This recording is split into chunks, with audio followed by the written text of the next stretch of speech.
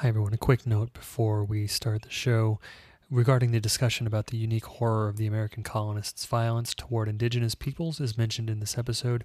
We failed to mention another instance of this type of history, which should have been brought up. The Herero and Namaqua genocide was an awful event in history which, like the atrocities brought up in Mason and Dixon and our discussion, should not be forgotten or dismissed. Thank you and enjoy the show.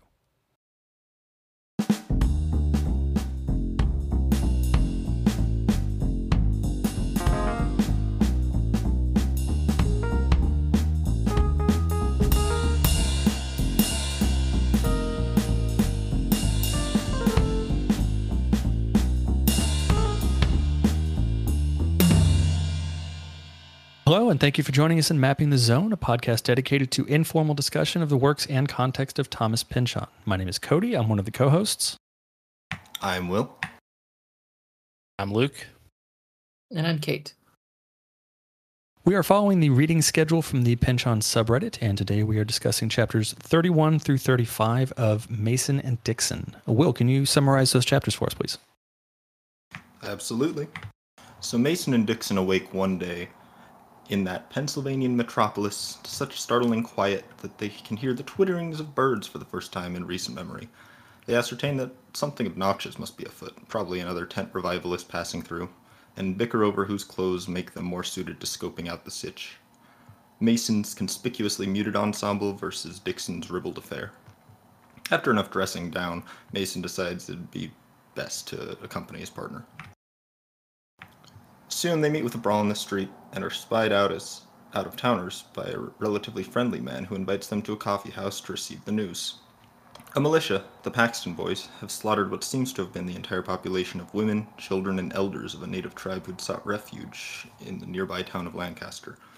They'd heard of the previous massacre in Conestoga, but it hadn't registered, and now the Paxtons were en route to Philadelphia to murder a sect of Protestant converts who resided therein.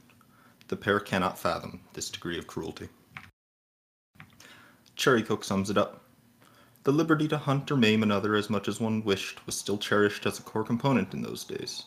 It turns out the priest holds a certain degree of contempt for the practice of genocide. In the coffee shop, a vigil held for the arrival of the militia. Monologues are made by nameless men.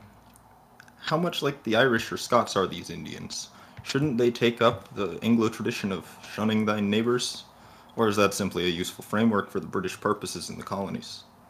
The discourse fades into an excerpt from talks, describing how the mysterious Franklin held the Paxton Boys at the city's limit. They do not arrive this night, however. The clouds do. And the boys are back in the cafes, discussing their next steps. Dixon wishes he could have occasion to take up some arms against the militia, while Mason's hesitant. Regardless, they reminisce on the Jacobite rebellions of their youths, even though Dixon was barely sentient for them. Mason reveals his Luddist sympathies, shares how his old generation seemed riled against the earliest risings of industry. He feels he's been in exile from it his whole adulthood, though pushed more toward than away from anything in particular, unwittingly in pursuit of something. This conversation terminates in a brief fight, which Pitt and Pliny happily extend to a full-blown bout, complete with onlookers placing bets on the outcome. It is now decided that they've been up late enough, off to bed for the boys, despite their protests that the story promised hadn't been delivered. So Cherrycoke gives them the brief. No, they don't fight any Paxton Boys. No, they don't they don't witness Pontiac's rebellion. Far too busy running lines and looking upwards for that. Back in 1763, Dixon tells Mason how his teacher entrusted him with a watch sworn not to need winding. Despite the clear lack of a key slaughter winding crown, the astronomer laughs him off. This perpetual motion is disturbing to Dixon, who soon questions whether Emerson has somehow devised a curse with this miracle of engineering. The watch itself, seems to tell him. It belongs with him. It belongs inside of him. He cannot bear it any longer, which is convenient. A tinker surveyor in their party soon becomes enamored, haunted by desire for this ticking enigma. He sneaks into Dixon's bags one night, seeking to hold the thing, but when he's discovered, down the hatch it goes. Not only does this surveyor lose his job on the team for the theft, but he very nearly loses his wife to the incessant ticking. Years later, tired of it himself, Desiring the fame of owning such a marvel rather than acting as a safe for it, he gags himself to vomit it up. But the little clock seems to bite his finger for the insult, so there it stays. When Dixon fesses up to Emerson about the fate of the watch, he receives a response from his wife. Reading the letter, the older man had found such humor in the events that he had a bad fall, but she passes along that all went according to his design. They spend a few days at a gaming house, partying with the proprietors of Maryland and Delaware, where the novel mixtures of substances all present consume seem to stir up unbefore-seen degrees of spirit. From there they move along west to the farm of the Harlands, in whose opinions of the interlopers are split. Mr. Harland is happy to host them, pocket the rent money, even volunteers them the garden. Mrs. Harland is less happy about all this. As their time there passes, Mr. Harland begins to join them in making observations, showing himself to be a quick learner in astronomy. And so they move on further west.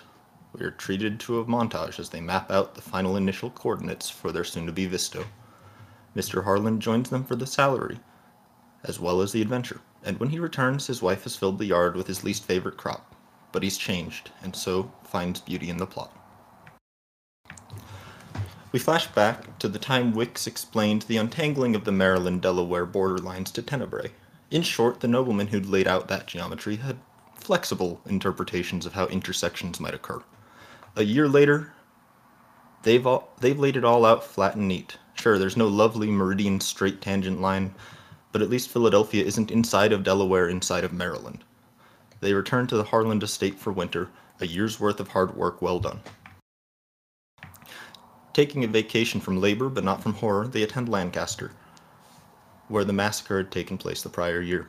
They find it sickening how a whole tourist industry has arisen to take advantage of the recent event. Thankfully, they're saved from the tour by suspicious locals interrogating them about their providence. Dixon plays with fire, challenging all their excuses for the mass murder, but does not quite instigate anything but anxiety for his partner and some general moaning about the differences between city and country folk. Mason, unable to sleep at the inn, wanders about in the early morning and finds the sight of the slaughter to hold its dread psychic energy about the place. Dixon goes to see it himself, dressed in Mason's clothes, and acts as our eyes, horrified. They leave swiftly when he returns. Next is a break in the narrative. As Chericote gets tied up in an argument about the duties of a historian, he is of the opinion that certainty cannot be had about the past, and Ethelmer seems to agree, which disturbs the other men of the house. Ives is offended at the mention of this newest form of popular art, the novel, while Euphemia defends many of those plots as very much possible, thank you very much. Tangential to brandy which is poured, Wicks tells a story of how he once rode a coach full of people. One of these travelers was a young mother going to Philadelphia to engage a lawyer to defend her from a land robber. Her husband had nearly died in a hops bin disaster and swore to have seen God. Now he's off preaching, leaving her to defend the property. She'd paid off the Pennsylvanian taxes, but her Maryland neighbor filed a claim on it, saying that since it was clearly in Maryland itself, she'd been delinquent, and it was now in his sheet. They approach the city. They step out, speak to the driver, and find him absent, as the coach dissolves, leaving them stranded on the prairie. There, they drink Octorara peach brandy until somebody saves them. All right. Thank you for that. So let's start off with everyone's general thoughts and feelings on these chapters. I personally had probably the hardest time reading these chapters of any of them so far, which I found strange. I think there's a lot of really good content in here, especially in the early chapters as they're going about through the surveying and then eventually through the whole thing with the watch, and then when they visit the site of the massacre. I thought all of that stuff was really great, but it kind of, at least to me anyway, goes into very strange territory, especially in the last two chapters, that I had some difficulties parsing out, and had to go back and read through a few of the paragraphs, a few of the pages a couple times. But there's a huge span of time that's also in these 5 chapters. I believe that the first few of them, as they're going through surveying work, is about a year's worth of time of them actually drawing out these lines. But it did feel nice for them to finally sort of get to the work that we've been expecting them to arrive at up until this point. And there's some very interesting sort of musings on capitalism and land acquisition, especially in that section where they're dealing directly with a farmer and his wife. The scene in particular where they finally draw the line that cuts through his property, and then suddenly he describes like this change in the man that he suddenly wants more property, like he wants more land, he wants to expand out what is his is very interesting. This idea that demarcation and boundary line and cutting these lines through the land is actually, shifting the attitudes and the desires of the people that it's affecting. I think the way that he describes that and puts it forth is really fascinating. And frankly, all of the conversation about the American Indian Wars and the massacres that took place, I think similar to kind of what we were talking about last week with, Washington owning slaves and some of the darker aspects of American history, is really important because it's a period of American history that in schools here in America does get talked about, but not nearly in the same depth. And so in the same way that someone going through those chapters that we went through last week maybe doesn't understand how a lot of what they're reading is pulled from actual history, I think there's a similar education to be had here as well, in that, the orchestrated killing of natives in this country wasn't just done by the military, it wasn't just done by the government. In a lot of cases, it was done by people who had nothing but just genuine hatred for a different people group. And there was a lot of the same interesting ideas about colonialism cutting both ways that we found when they were in Helena and Cape Town. That's just as, the same here. This is the scene where Dixon and Mason are talking about, well, we had this reasoning for why people were being pushed to extreme lengths in these other nations, whether it be the weather or the particular location of, this island or the wind, but why is it happening here? What is uniquely American, or what is uniquely present in this country that's causing it, and how it's afflicting people who have no reason to be afflicted, because by all accounts they should be, living in harmony with the people who are here. It's a lot of very tough discussion, but I would say vital, and it really does turn the lens on the reader to wonder not only why this is history they're not aware of, but also why it happened in the first place. So there's a lot in these chapters, definitely, that's worthy of discussion, as I'm sure we'll get into. But I also found that as they were closing out, I was having a bit of a hard time understanding what Pynchon was going for. Yeah, I can see where you're coming from with that. It definitely, I think for me, there were several parts of these chapters that I had to kind of go back and reread a couple of times to kind of not necessarily remind myself of what had happened, but to just make sure I was staying on track with the way things were going. But at the same time, everything you touched on just now, Kate, was like, I don't want to say my favorite part because it makes it sound kind of strange. Mm-hmm. It's I think one of the most important thematic parts of this story is that idea of what drives the evil that men do. Is it nature? Is it built into us, or is it a result of our circumstances and the position that people get put into that drives them to do these horrible things? And not only that, but in that kind of revisionism of history that you mentioned with the way American schools operate, of not either blatantly not talking about a lot of these things or glossing over it in such a way that it's almost made to look trivial and blown out of proportion. And that's where I think we tend to have a lot of problems, where people have forgotten the awful things that have been done in not just this country, but really throughout history by people.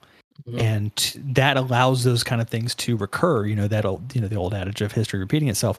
But, it ultimately comes down to, who has the power and authority to write that history, and that allows it to be directed in that way. That being said, there were a lot of, I thought, really funny moments throughout here. Yeah, sure.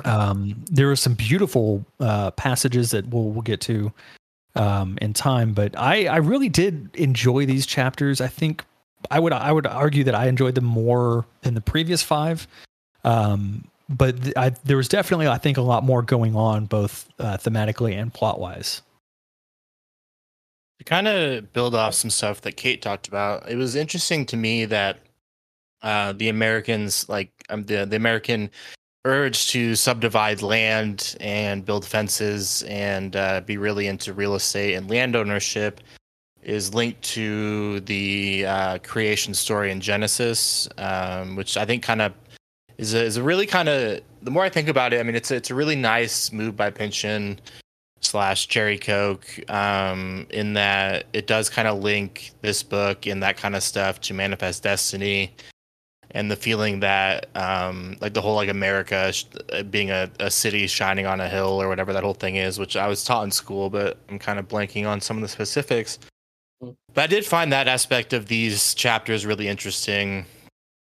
I also had something else I wanted to say. One sec. One thing that struck me while I was reading these chapters, especially the part about the Paxton boys and them massacring presumably innocent and I think at least somewhat assimilated Native Americans, is that I don't like, whenever you think of I don't know, like, you know, a lot of specifics about the British colonization of places like Africa and India, but I'm not aware of there being, like, you know, wholesale genocide and massacres and slaughter of the natives like there was here in America. You know, like, I don't think that England went into India and, you know, like, I'm not under the impression that, you know, I think I've seen figures that, you know, over 100 million Native Americans died as in the 1700s and 1800s and perhaps even earlier. And I just don't, I could be wrong, and perhaps one of our listeners will correct me, or Brett will correct me, but I'm just not aware of those types of, like, insane genocide numbers happening in places like Africa and India. You know, like, you don't hear about, and I'm of course not an expert, but you don't hear about British soldiers or, you know, British civilians in India just killing native Indians, people from South Asia, killing Indians just for no reason. You know, like, and like what happens in these chapters. I have spent some time in Africa, and I'm not aware of any instances where I'm aware of instances where there was battles and wars between native Africans and white settlers, but not just white settlers just killing natives just for the fun of it, basically, or just because they exist. So I did find Pynchon kind of highlighting those two things very interesting in these 5 chapters. On the enjoyability front, I probably like these chapters better than the first 5 in the America section. The last, like, I think chapters 28 and 29 and 30, I think, in the last section kind of confused me a little bit, and I found these a little bit more clear-headed. And then one final thing is, one of my favorite parts about the America section is that there's all these stories within the story, and the focus can kind of go off Mason and Dixon for significant chunks of the text. And you know, the story about the guy eating the watch, and then I think in chapter 35 there's a lot of stuff about Cherry Coke and being on like a traveling or something. Like, I do kind of enjoy the stories within the stories that are kind of asides that happen in this section. Yeah. And I will real quickly just kind of piggyback on what you mentioned, Luke, about the uniqueness of the American colonization. I'm with you in that I don't at least recall there being any majorly documented genocides of any kind in other parts of colonial Europe. Now, that's not to say there weren't atrocities committed and terrible things done in the name of colonialism. Colonialism in itself is an awful thing. But I think it is a uniquely American situation, that level of violence against almost literally everybody. Yeah. Yeah. Oh, and I think to kind of build off of that, and I am curious about your first point, Luke, about comparing the building of America to the creation story. I feel like that would be good to go into more detail for the listeners. But no, I agree. I can't say that I've experienced any education about the same thing. And I feel like the difference is a lot of those colonial projects, especially in India, were being executed at the behest of the British government. Like, the British government itself was sending troops and businesses and companies in there to do what they were doing, whereas it seems that the distance between the American colonies and England seems to cause a different end result. That's at least the kind of guess or what I've picked up in between reading the history that I have read, in that it was just so far away, so hard to control, and with the rapid expansion of private business and private equity in America, it led to people just kind of doing what they wanted. It's not necessarily contemporary to this time period, but I think the Osage murders is the perfect example of that, where you have this group of Native Americans that ended up with land that was situated over a vast reservoir of oil. They became very wealthy, and then robber barons came in, murdered all of the Osage people, took the land, and took it for their own, private business expansion and inquiries there. I don't feel like that same mentality of capitalism or private equity or whatever term you'd want to apply to it seems to have taken root on a broader perspective in some of the other colonial projects. Obviously, a lot of Indians died, but I believe it was a lot more institutionalized than it was necessarily from a business perspective or a private ownership perspective like it was in America. So my understanding is that, this kind of thing is pretty never before seen prior to the American experiment. But after this initial wave, and then the early 19th century U.S. government's more organized attempts at genocide, there were such projects as the Belgian Free State. The Boer Wars are framed as wars in South Africa, and they are Dutch colonists being genocided, but in a sense it's similar to what's happening in the U.S. in the 1700s, and in a little bit prior to then there were the Zulu Wars in British South Africa. But this, I think, a key part of this book that Pynchon is trying to drive home, especially in these chapters, is that America, even if it wasn't the first place that things like this happened, because of course the Romans genocided the Celts, that this is the first time. This is a breaking point, it seems, at least Pynchon wants to say, that this is where suddenly the world learned that you could treat other people like this.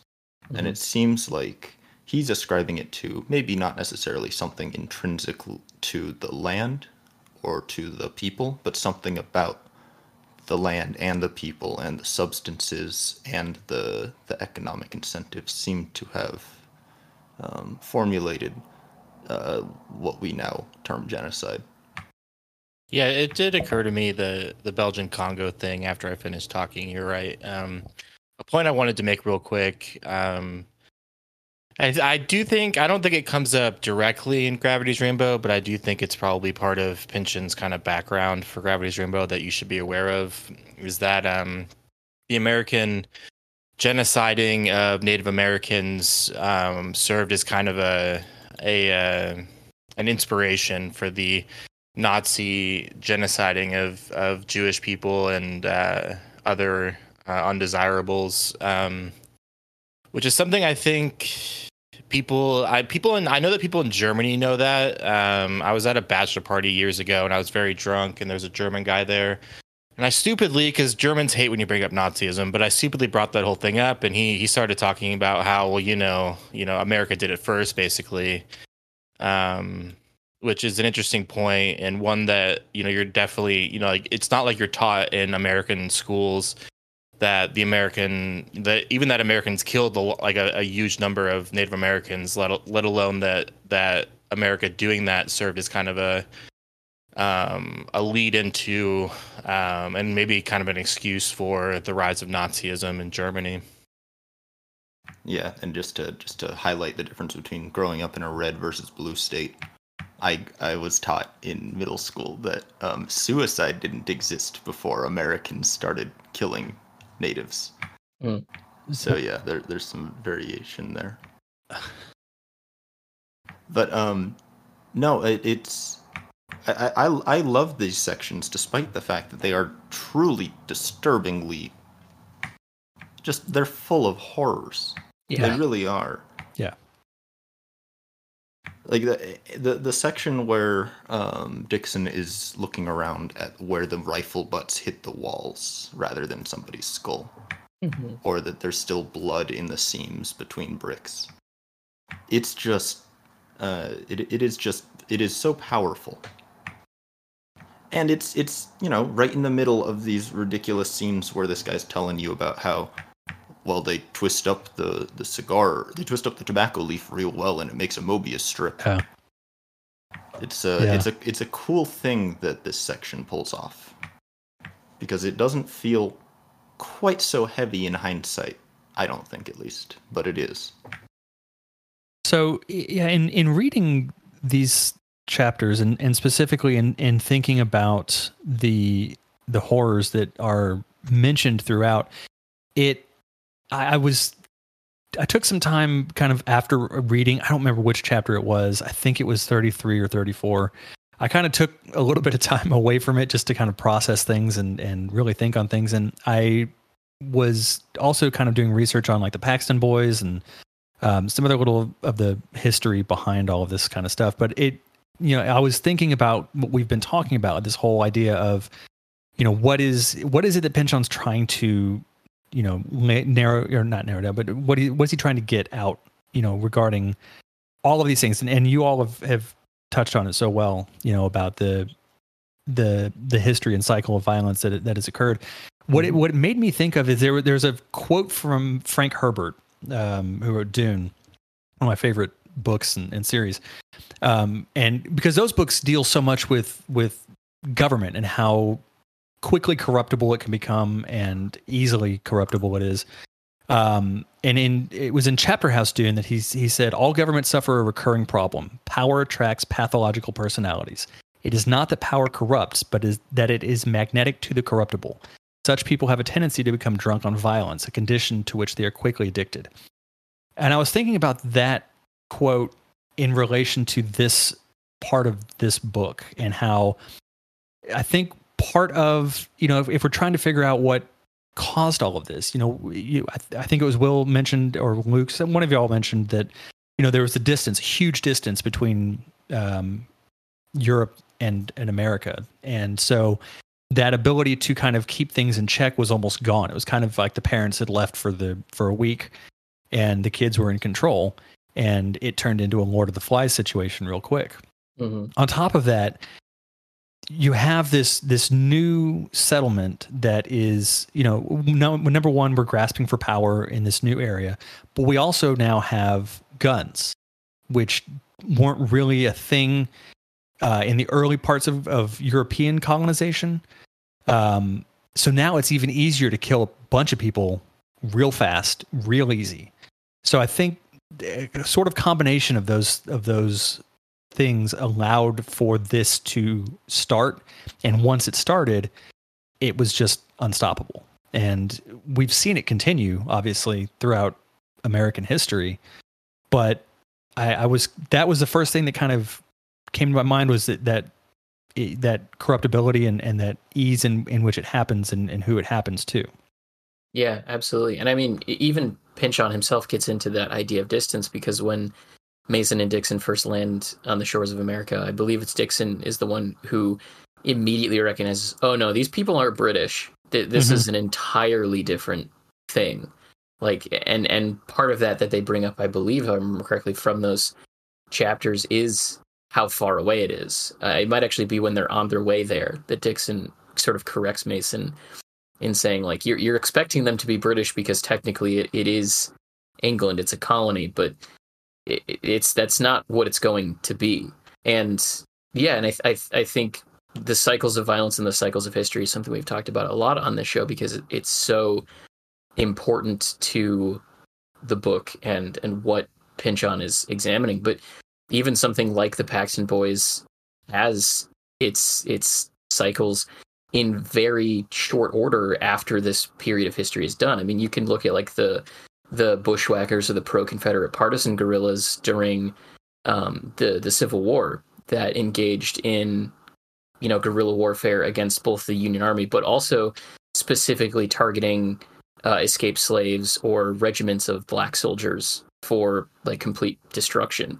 You know, to the point where Quantrill's Raiders was the inspiration for Mannix's Marauders in the Hateful Eight. So there is even a portion of history that is pretty contemporary to what's happening, but just sort of out of sight, that is directly drawn to the mapping of the Mason and Dixon line. You know, without the Mason and Dixon line, you don't have the boundary line set for the Confederacy that defines where these guerrillas were coming from and engaging in what they were doing.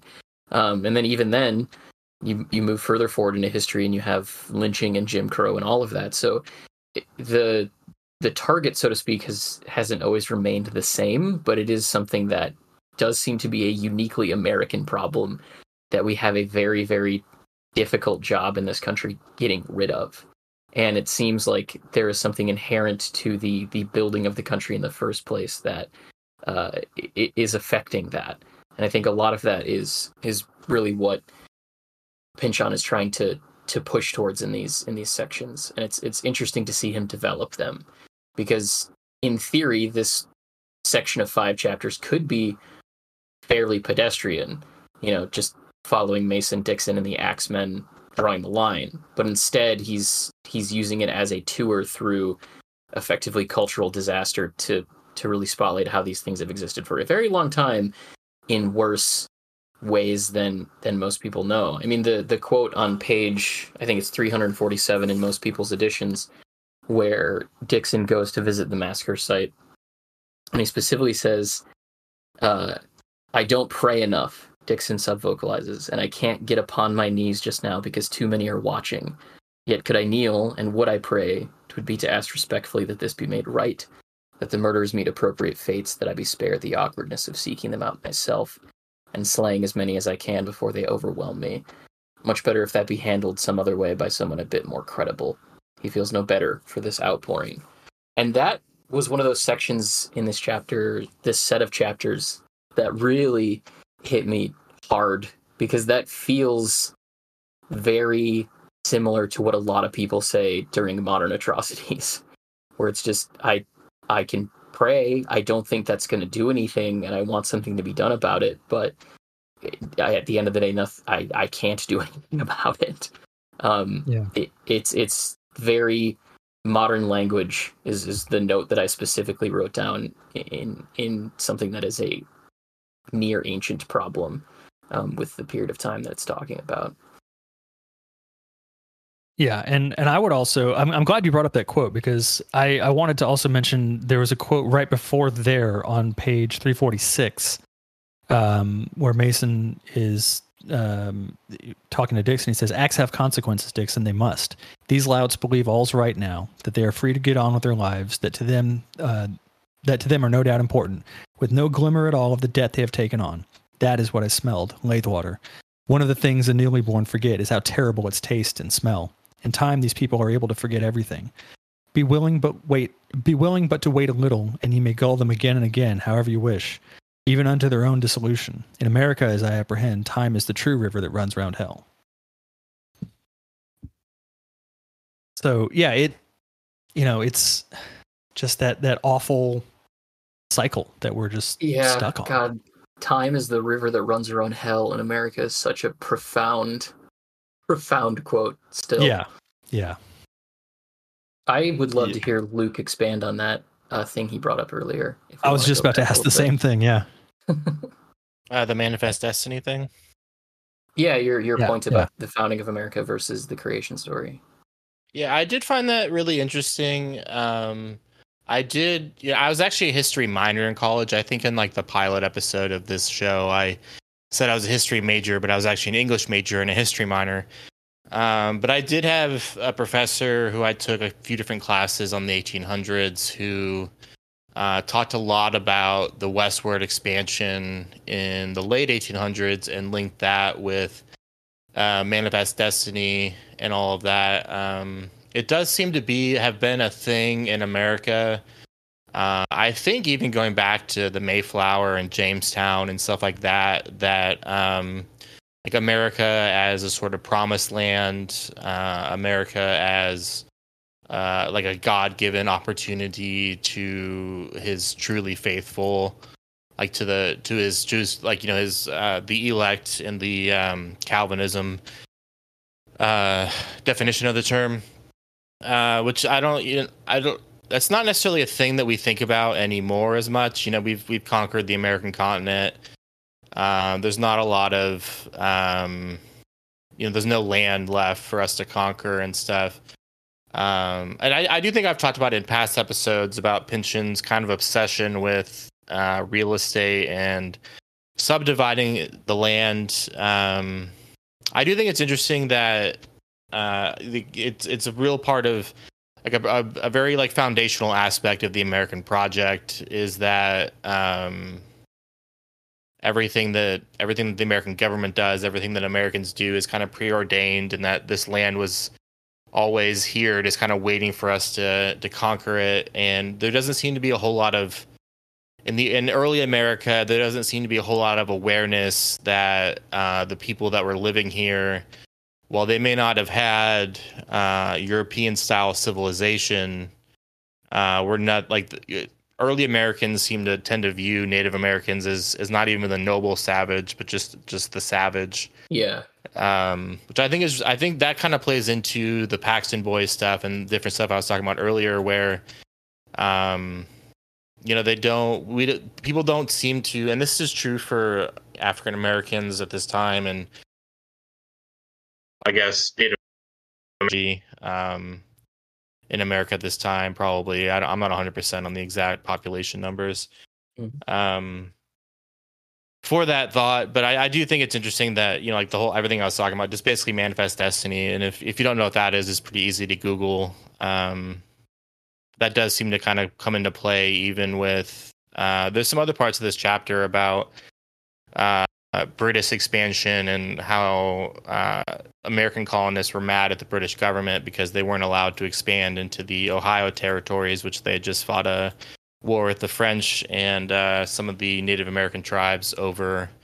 And I don't know. I guess to summarize everything, it's just Americans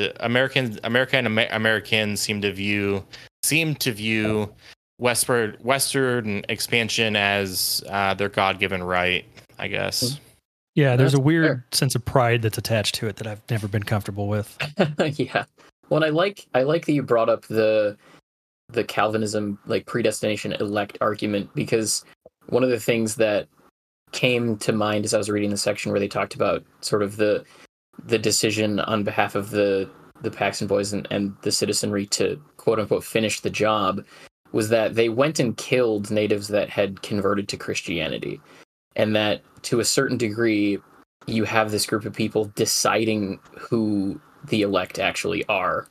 You have this rogue element who likely, as we talked about many times, had a religious affiliation because most people did at this point. It was just sort of normal, choosing to put on other people, no, you're not actually of the elect. You're not actually of the people of Jesus. We are making that decision for you, and we are going to sort of cast you out of Eden, so to speak, within this idea and framework of westward expansion and of viewing America as sort of a analog to a creation myth. I don't know if that subtext comes across too strongly on the page, but it was something that definitely hit me as I was reading those sections.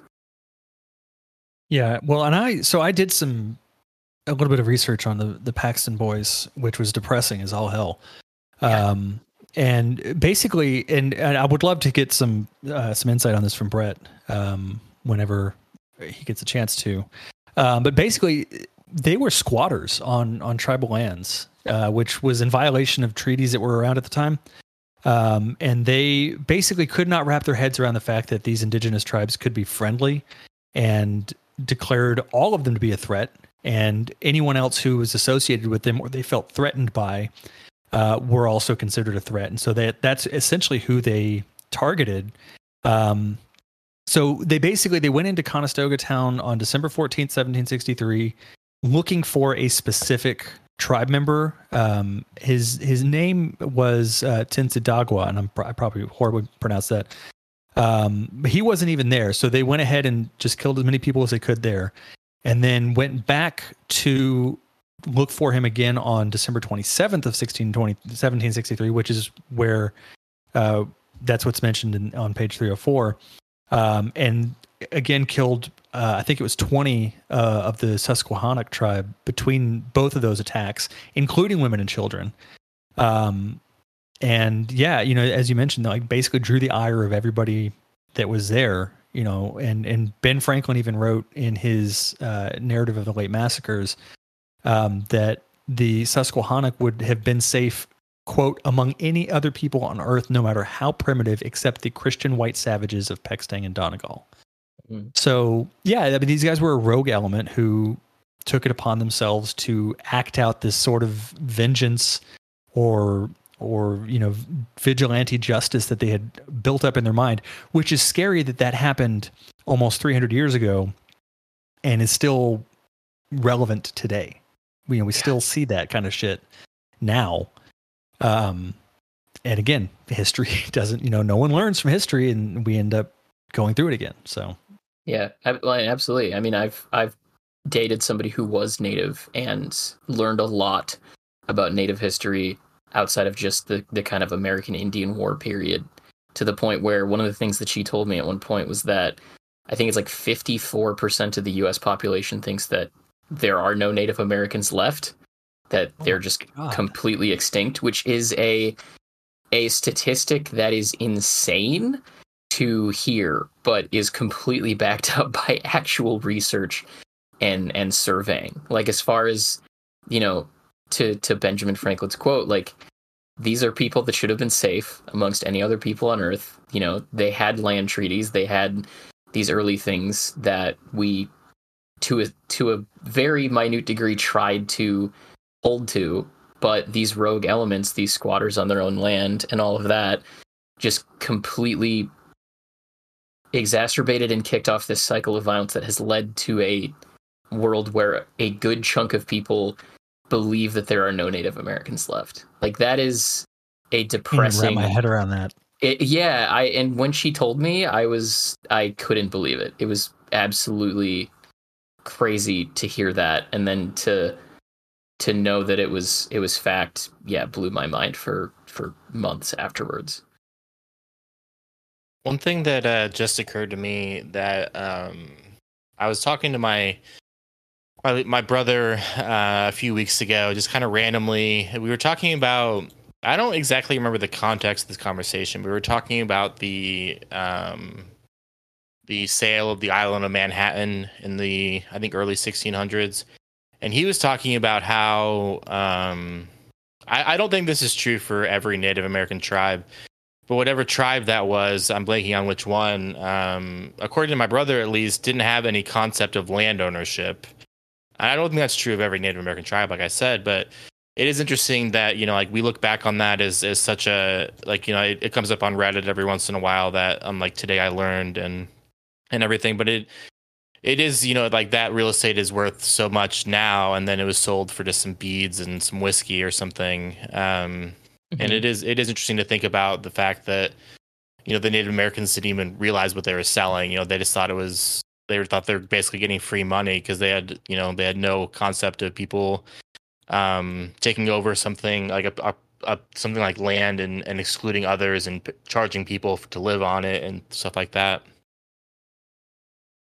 Yeah, absolutely. Which, I mean, and that gets to another quote that I found incredibly striking.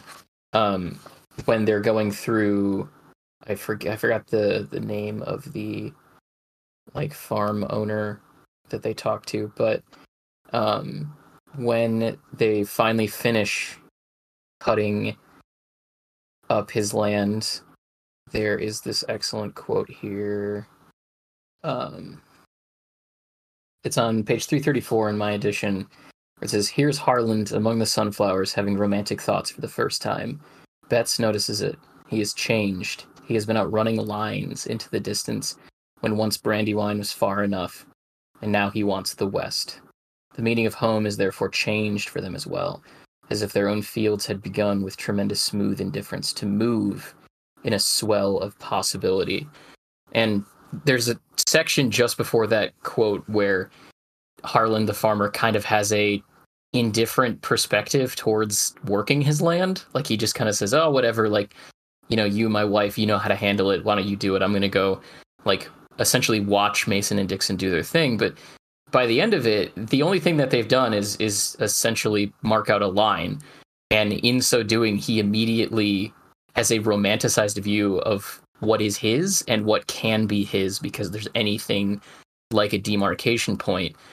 And that final clause in the sentence, this swell of possibility, is inherently a little terrifying if you're looking at it as the reality that even the non-native settlers kind of had this view that just land was there and you could live on it, you could grow stuff on it, but there wasn't an idea that it was something that you could own or that something could be yours and something else wasn't, until something made that incredibly obvious to you.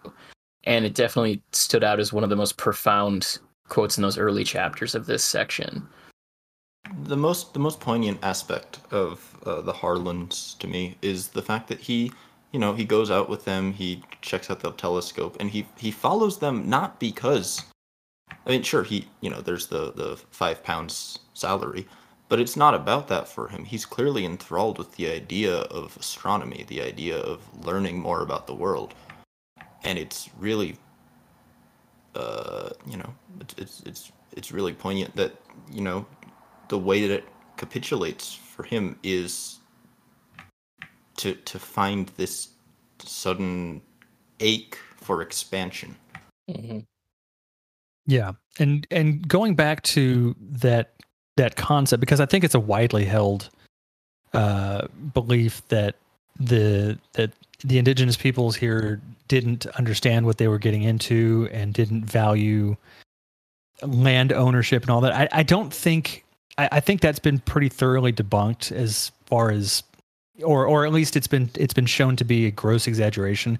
I think what it really is they didn't know capitalism, and they were operating on a completely different, economic system than what was introduced when the settlers came over. And so, yeah, all of a sudden you have, all these Daniel Plain views that come rolling in, taking everything that they want and not caring who they're hurting or who's, anything that they're taking away. It's meaningless because it's theirs now. But I also wanted to touch on what Will brought up was that interest that Harland had in astronomy.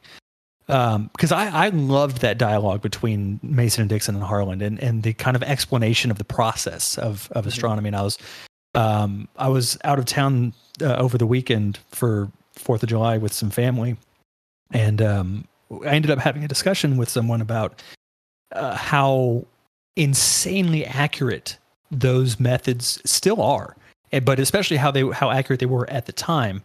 And I was doing a little bit of research today about the measuring, because it brought to mind, I think his name was Eratosthenes. I'm probably horribly mispronouncing that one. He mapped out an idea of the circumference of the Earth based on the shadow that was cast from one part of Egypt, I think is where it was, to another, and he was insanely accurate with that.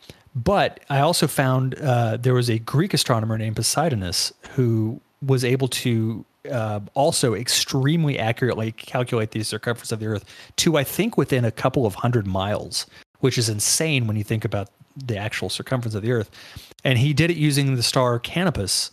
And that specific instance, his Poseidonus's measurement of the circumference of the Earth was actually mentioned by Pliny the Elder, which I thought was a neat little connection back to this book. But yeah, it was astronomy in this time period, and even way before, is, I think, once you understand the fundamentals of it and how it works, like, there's a lot more that goes into it than is mentioned in the book. But it's absolutely fascinating how extremely accurate it can be, but also, and this comes up on page 334, how once you get off track or get off course or make a mistake, how quickly that grows exponentially. The quote I liked about that was that it says, "'Twas like tickling a fly under its wing pit with a long and wobbly object such as a fishing pole." I thought that just kind of highlighted the difficulties of doing these measurements accurately but how accurate they could be. Mm-hmm. Yeah, so going back to the Dune quote you brought up earlier, I just realized in many ways you can look at all of this as an extended metaphor for knowledge is power, in the sense that astronomy is literally just looking up and measuring like the arcs of certain stars at certain times of the year. And from that you can devise all of this concrete information about the Earth in front of you. Yeah. And it really is, that later in the book we'll get into the way that in Eastern cultures and Asian cultures, astronomy was held as like a kingly affair. But in this case, we really see that this one guy looking up at the stars and this one guy going out on a bit of an adventure really does show him, hey, I could own all of this. This is a power I have. I can look at the world and I can control it because I know it. Yeah. Well, because I know it and you don't. So I can take advantage Exactly, of that. Yeah. Yep. So I also wanted to touch on, since we're still kind of in the early part of these chapters, I did also want to touch on the opening of chapter 31. I really loved the dialogue between Mason and Dixon that opens that chapter.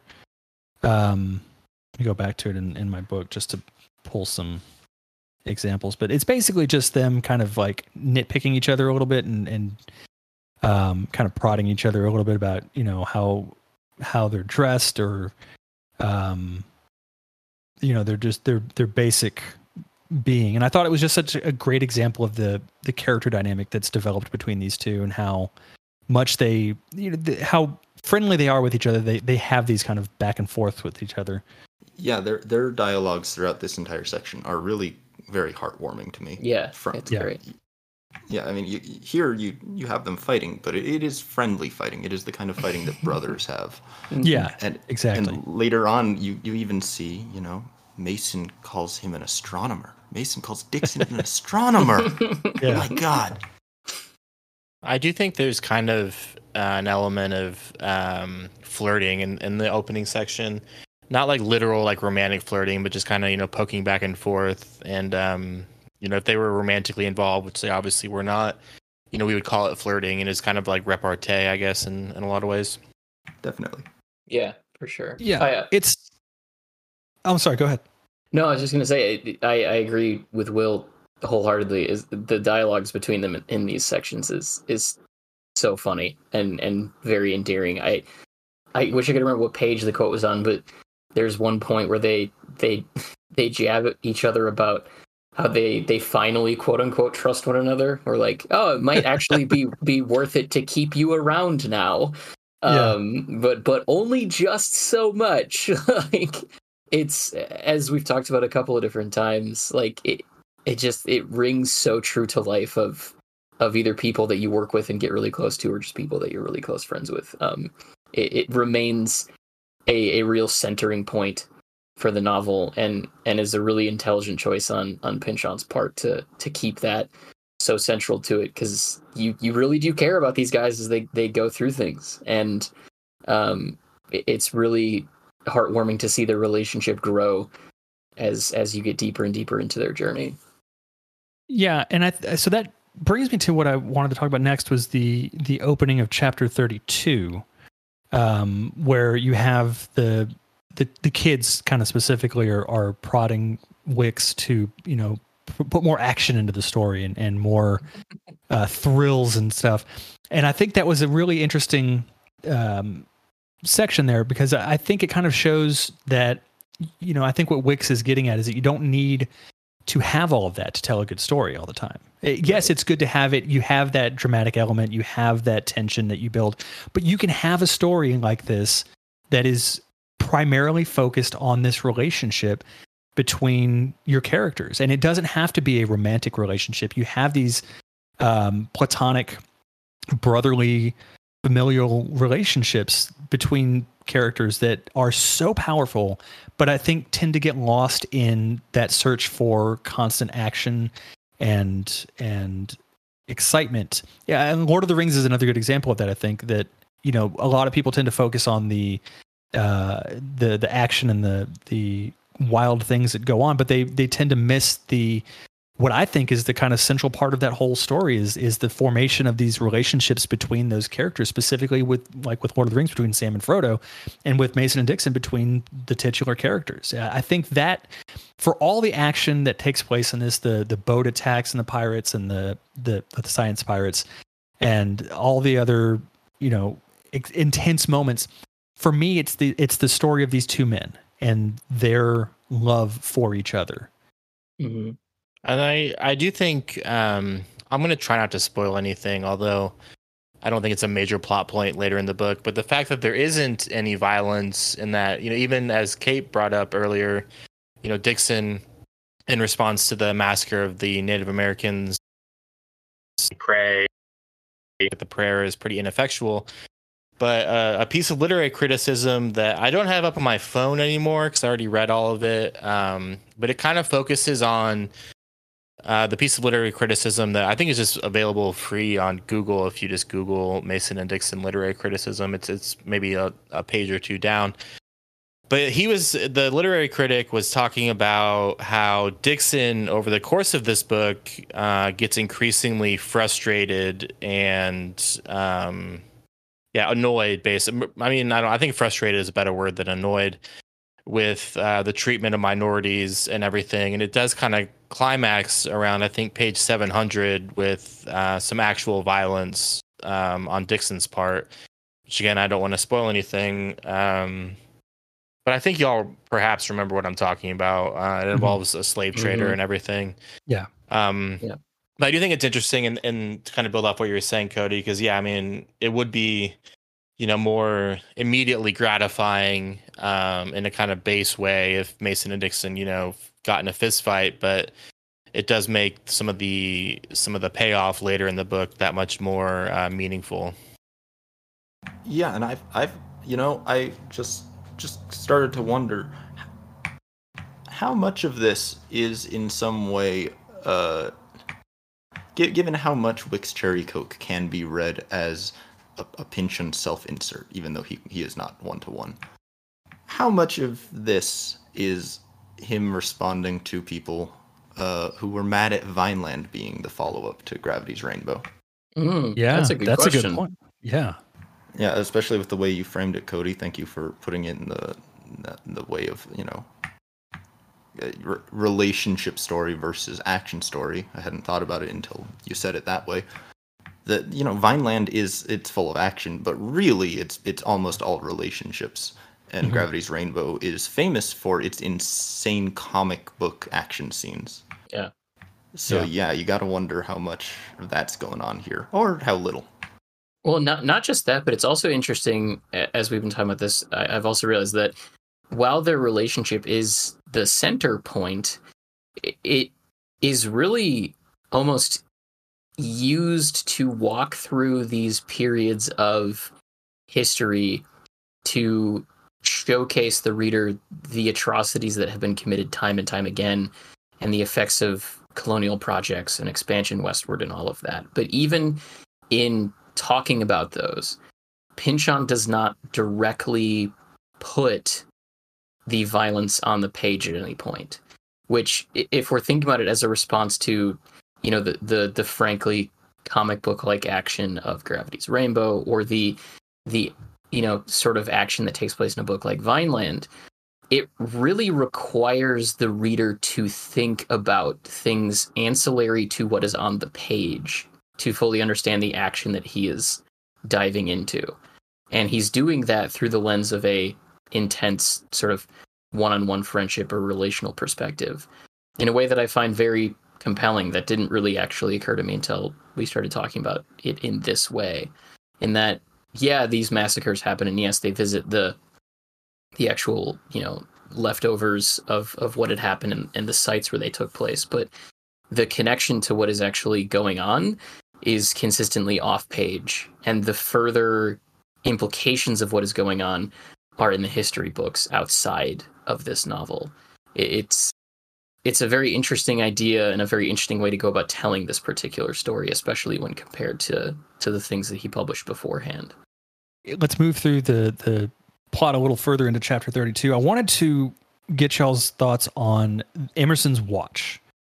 I thought this was a really interesting part of the story because it reminded me of the Maxwell's Demon section of Lot 49. Mm-hmm. And on top of that, I want to get into the ultimate fate of the watch as well, but I just kind of wanted to talk about the concept of the watch itself as a sort of perpetual motion machine is essentially what it's made to be. But I also wanted to get y'all's opinions on who do we think that Emerson, is it explicitly stated that Emerson built it, or that he is just the owner of it and is having it watched after? I was under the impression that it was just a gift from Emerson. I could be wrong. Same. Right, that's what I thought too. And so I was curious who actually built it, because I don't think that ever came up. No, it's kept vague. Yeah, it's he's kind of implied with the what he says in the letter back to Dixon after everything's gone down. It's kind of implied that he might have designed it, but not really. I mean, he talks about it. It just says, "Felicitations, fool, for it hath worked to perfection." Okay, yeah. So what I thought was interesting, I didn't make this connection until I got to chapter 35 and was going through the wiki with it as well. But the debt repayment that Edgewise mentions has a similar, kind of operates on a similar concept, and I've been thinking about that now as it relates to the conversation we've been having, because Edgewise talks about, when he's talking to Cherrycoke, he says, "Why, damn, Rev, just write me another note. What's it matter with the color of the paper? Who has any cash anyway?" Business then in this province, wagering included, was conducted overwhelmingly by way of credit. The flow of cash was not as important as character, duty, a complex structure of debt in which favors, forgiveness, ignominy were much more likely than any repayment in specie. So I've that's been on my brain since we started having our conversation about power, and it's kind of come to me that that's another form of power that is exercised over people to keep them in check and keep them complacent and keep them in your pocket, is that system of credit that exists now. And so it's interesting because it does kind of operate on that fundamental kind of strangeness that the watch does, where there's nothing really there. It's all working on the idea that it's working. It is really what's driving it. Mm-hmm. So yeah, I just thought that kind of just came to me in thinking about our previous discussion. So, but then ultimately, as we know, the watch ends up in the stomach of RC, and I want to get to that name in a little bit as well. But I loved that scene. I thought it was really funny. It reminded me of the gold watch scene from Pulp Fiction. Yeah. So I was kind of playing that in my mind as I was reading it, but there's a whole, I had all these little notes that I set aside in my book while I was reading that. So there's that connection to Pulp Fiction, which, considering that movie came out in '94, I don't know when Pynchon came up with that specific concept, but I just thought that was an interesting little connection there. But the other kind of pop culture connection that I was curious on is the watch speaks to Dixon in his dreams and takes the form of a vegetable. And in his discussion with Professor Vohm about it later, I was constantly thinking, was Pynchon listening to, there's a Frank Zappa song on the first Mothers of Invention album called Colony Vegetable. Mm-hmm. And I was wondering if that had some sort of influence, because there's a line at the very end of that song that says, "Colin will come to you, covered with dew. Vegetables dream of responding to you, standing there shiny and proud by your side, holding your hand while the neighbors decide why is a vegetable something to hide." Just the weird specificity of it taking the form of a vegetable, I thought was so specifically chosen. And I know, given what we know of Pynchon, I would have to imagine he's a Zappa fan. So Yeah. just kind of curious if there's a connection there. I'm glad I wasn't the only one who noticed that, because I had actually just purchased absolutely free on vinyl. There's a used copy that came to a local store of mine that I had listened to. Yeah, like a couple of weeks before getting to this section, and that was immediately what came into my mind too. And I have no doubt that that Pynchon would have been a fan of Zappa, especially probably that period of Zappa. In particular. So I'm glad I wasn't the only one who clocked that. I'm glad I wasn't either. So I actually have an entirely different pop culture reference with regard to that exact exchange. Oh, cool. Okay. So it connected to me to the original version of The Thing, called The Thing from Another World, in 1951. Okay, sure. Pre-John Carpenter version. Not the Carpenter version. Yeah, the original story. The original one. Where the Thing is a giant carrot, essentially, that has evolved into the ability to take the form of other beings. See, I haven't. I'm only familiar with Carpenter's. I know that it's a story that existed before the movie, but now I'm going to have to go look into this. This is the original story is called Who Goes There. I don't think this is actually part of Who Goes There. I've skimmed Who Goes There, and I haven't seen The Thing from Another World, but I know a lot about it. Mm-hmm. But yeah, the in the John Carpenter thing, Blair's character in The Thing from Another World essentially goes on in the scene where, in the 1982 version, he's looking at the computer graphics. He's talking about how, this thing is essentially a vegetable that has grown the ability to eat other things. And it just seemed incredibly resonant there. Interesting. Yeah. I mean, it very well could be that too. We kind of know he has an affinity for horror films. So... damn, I hadn't thought about that. I'm gonna have to go look into that. Thank you for bringing that up. That's awesome. Yeah. The other thing that the watch conversation brought to mind for me is that RC is, as the Pynchon wiki mentions, it sounds like just kind of at RC. Arse, yeah. But it also, it means remote control in our modern day parlance. And I think I don't know what specifically you're supposed to get out of it, but it seems very resonant, the idea that remote control ingests time and can't remove time from itself. Interesting. Yeah.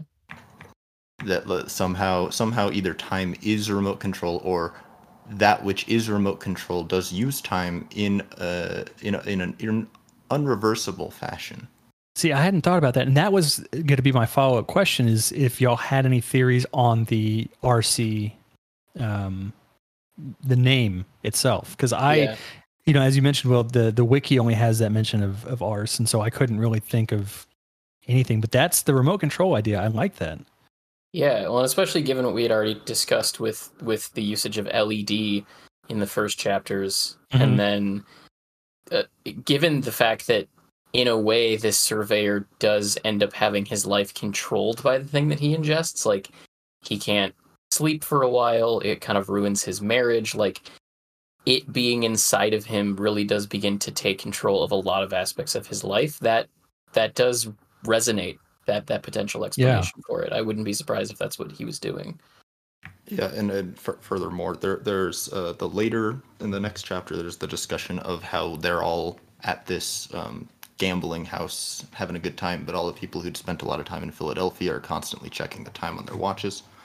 And besides that, in chapter 32, there's this paragraph, which I'm not going to read the whole thing, but by early youth, R.C. had become the kind of mean, ornery cuss his neighbors associated with years of maturity. 'Twas his profession did it to him. As a young surveyor, from the rude shocks attending his first boundary dispute, he understood that he must exercise his art among the most litigious people on earth. And that, the way that capital is used as a euphemism for control and preterition, and all these things are tied together. It seems like that if you want to mind these like 4 or 5 pages about RC and the watch, I think you could get a lot of specific social critique out of it. Well, there you go. I think that's a really great theory. I'm going to go back after we record and reread that section with that in mind. Yeah. That section did also contain one of my favorite kind of funny moments where just kind of at the end of the explanation, Emerson describes it as, for within it lies a secret mechanism that will revolutionize the world of horology. And Dixon's response is, A, it calculates when she's overcharging and by how much, something like that. And Emerson doesn't even he doesn't even clock the joke, pun intended there. But he just moves on from it, and just like what it does do, Plutonian, Emerson told him patiently, is never stop. I always love a good joke where the joke is told and no one cares, and it just leaves the teller of that joke standing there looking stupid. So that was, I just love that little moment. That was a good one. I did also enjoy the moment in there where someone tries to reach inside of him to feel the watch or remove it, and it's like mutated and bites him. Yeah, is turning into something else. That definitely brought up the point that Luke made about some of the cyberpunk influences on this book that we talked about several episodes ago. Definitely. Thinking about it with the thing in mind, it also kind of could tie into that now as well, now that I'm thinking about that. So the other thing I wanted to bring up in chapter 32 was the Delaware Triangle, the wedge. Really, the only thing I wanted to mention about that was I just thought it was interesting, given at the start of the America section, we had reference to the geometric scars that mark the Earth. And that's essentially how the Delaware Triangle or the wedge is described. It's indeed the oddness of demarcation here. The inscriptions made upon the body of the Earth, primitive as designs pricked by an Iroquois, with a thorn and supply of soot upon his human body. I just thought that was an interesting little throwback to that idea that, by marking the Earth in the way we are, what impact is it having, either physically or metaphysically in some cases. Yeah, going back to kind of how Kate had mentioned these being difficult chapters, that section is incredibly difficult for me to really untangle, and it is really meaningful to me, and in a sense that I can't actually understand it all. But it is just evocative of a deep kind of geological dread, I suppose. Yeah.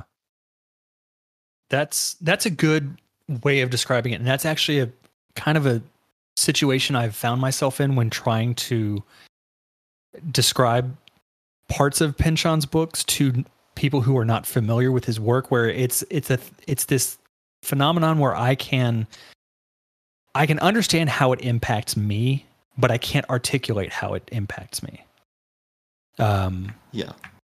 And it's almost like frustrating and maddening, because I want to sell people on this writing and what it means to me, but I can't put the words together in a way that does it well enough, other than just saying, go read the book.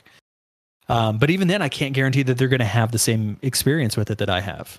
Yeah, this entire section is in some way, and I think it has a lot to do with the watches, and I have not spent enough time on these sections to really get to the root of what my mind is working on here. But there's something about the talk of watches and time, and the way that throughout this section, time chronology of the chapters of the book just break down.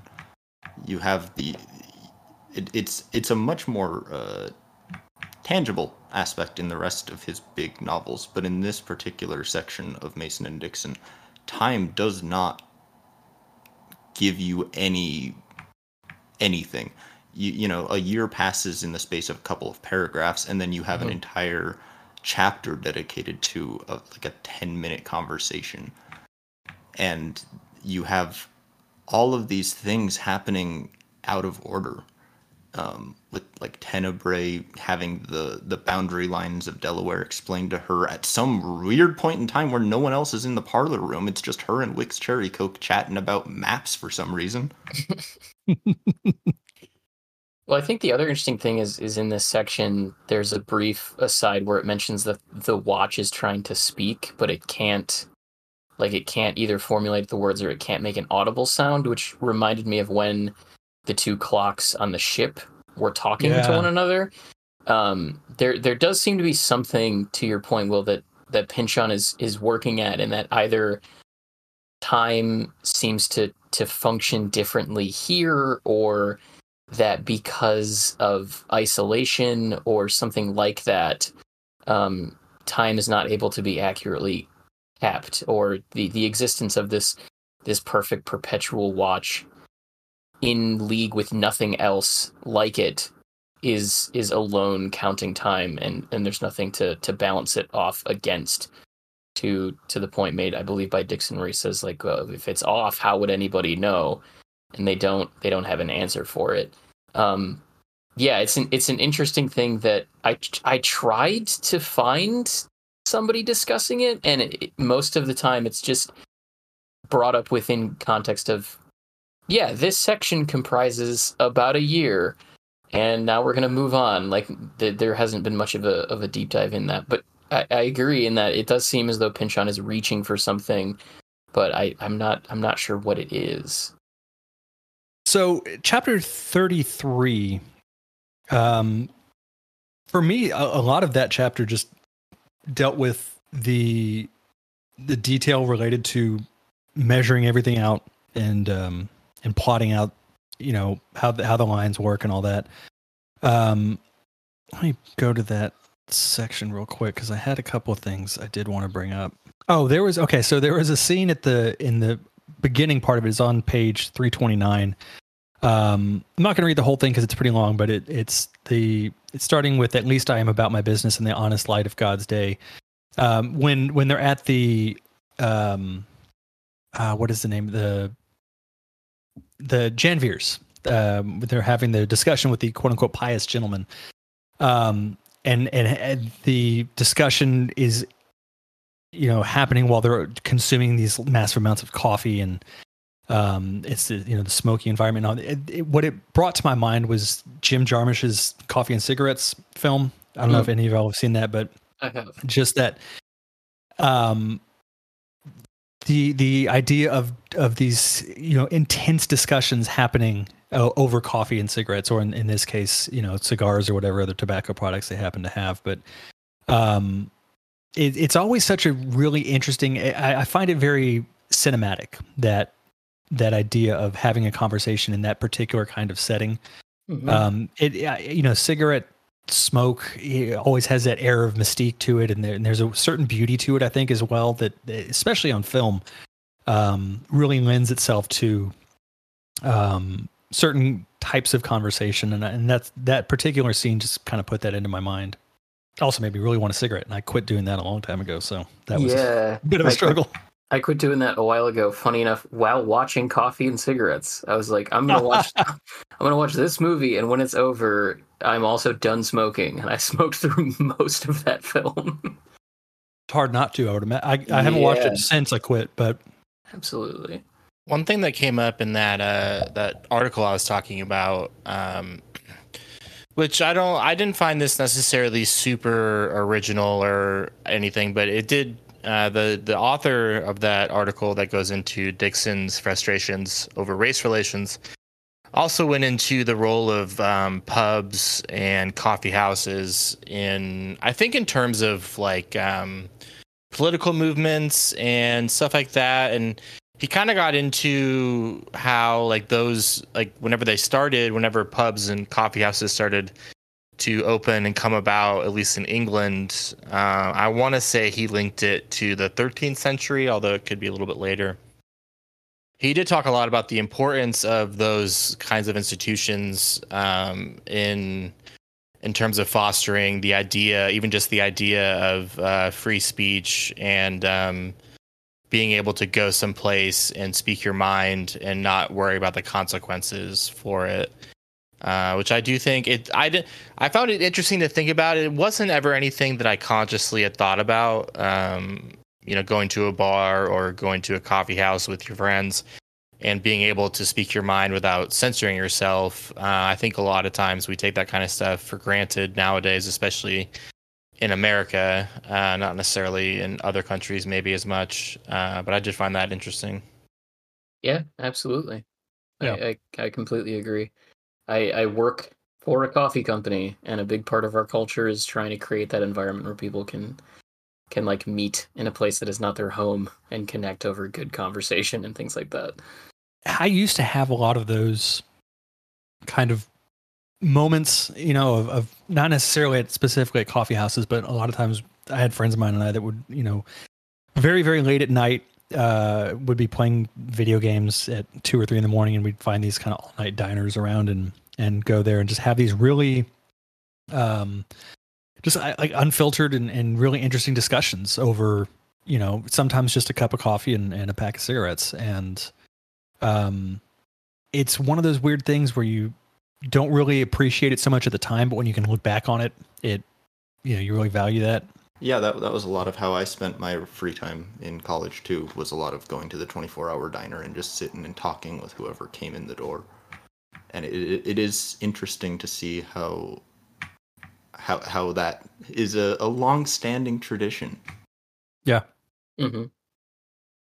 Yeah, there's this bar in my town that it's the only bar that I go to, and it's kind of like Cheers times like 1,000, in that the only people who really go there are people who only go there. Like it's nearby the liberal arts university, so sometimes there's some trickle in of like students, but for the most part, because it's the last bar on like the main street in the town that I live in, it's mostly populated by the same people, and it is always noted for like the type of conversation that you can get in with other sort of regulars or semi-regulars there. And I've had some of the most profound discussions of my life there, definitely. And it's nice to have like a fixture, whether it's a late night diner or a coffee shop or a bar or whatever, where you have that space to freely just get into good conversation with people. It's super lacking in the 21st century, where we can all just kind of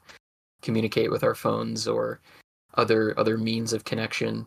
There's something not quite the same as a face-to-face chat, usually late at night, over some shared communal drink or cigarettes or something like that. Or at the very least, like a day's work, so everyone's a little tired and fed up with things. No one really has the patience to censor themselves, even if they would rather.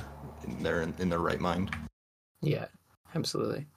Really, the only unless anybody else has anything from chapter 33 that they wanted to bring up, the only other thing I had marked was the dialogue between Harland and Mason and Dixon that we already kind of talked about, with the accuracy of astronomical measurements. Did anybody else have anything for this chapter they wanted to touch on?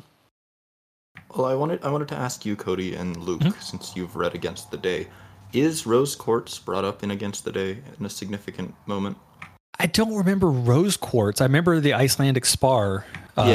Obviously is the big one, but I don't recall Rose Quartz. For some reason, something about one of those earlier sections of Against the Day, like one of the Miles scenes or something. I don't know what it is, but for some reason might have it's catching been something. Yeah, I don't know. I do think that there is some type of connection there, although I would expect the Pynchon Wiki to perhaps pick up on that if so.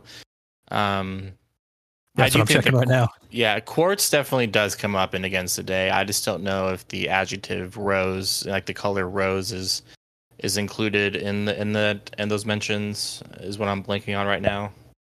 Yeah, in particular, it's that you might be transported beneath the sea under the northern ice section. It really reminds me of Against the Day there, and it might just be calcite is very similar to quartz, and a lot of stuff happens in the Arctic up there in that book. So I don't know. Well, and also under the surface as well. So Yeah. it could just be a confluence of all of those. So in chapter 34, and I apologize because I'm going to take things back to a dark place again for a little bit here.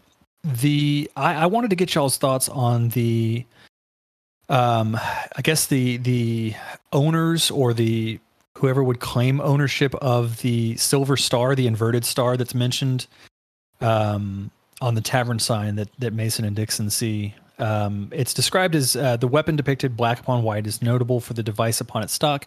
A silver star of 5 points reversed with a 2 point up and 1 down, a sure sign of evil at work, universally recognized as the horns of the devil. It's something that was mentioned earlier in the book. I don't remember the specific page. The Pinchon Wiki mentions the specific page it was brought up on. But I don't think it's not clearly stated, at least up to this point, it's not clearly stated who's meant to be represented by that symbol. And it's not the KKK, because that's 100 years in the future that group organizes. So I'm not sure if y'all had any thoughts on, who the owners, quote unquote, of that would have been. I mean, it could be a proto KKK thing, and there are anachronisms in this book. That's true, because they are mentioned as White Horsemen. I think it's page 101 was where it was earlier mentioned, and that's where they're referred to as the White Horsemen. That's what got me thinking about the KKK, but then the time didn't match. But you're right, yeah, there's a lot of anachronisms in his work, so very well could be. Yeah, I definitely felt very deliberately referential to the KKK. I'm not sure it's supposed to be owned by anybody in particular. I think it's just supposed to be a sign. I mean, it's literally when they see what is upon the tavern sign. Yeah, it's a little lampshaded. So chapter 34 also has, and we, again, to go back to the Paxton boys and the atrocities that they carried out, and not just them, but going back to our initial conversation at the beginning of the episode, just in general, the atrocities in America, especially against the indigenous people.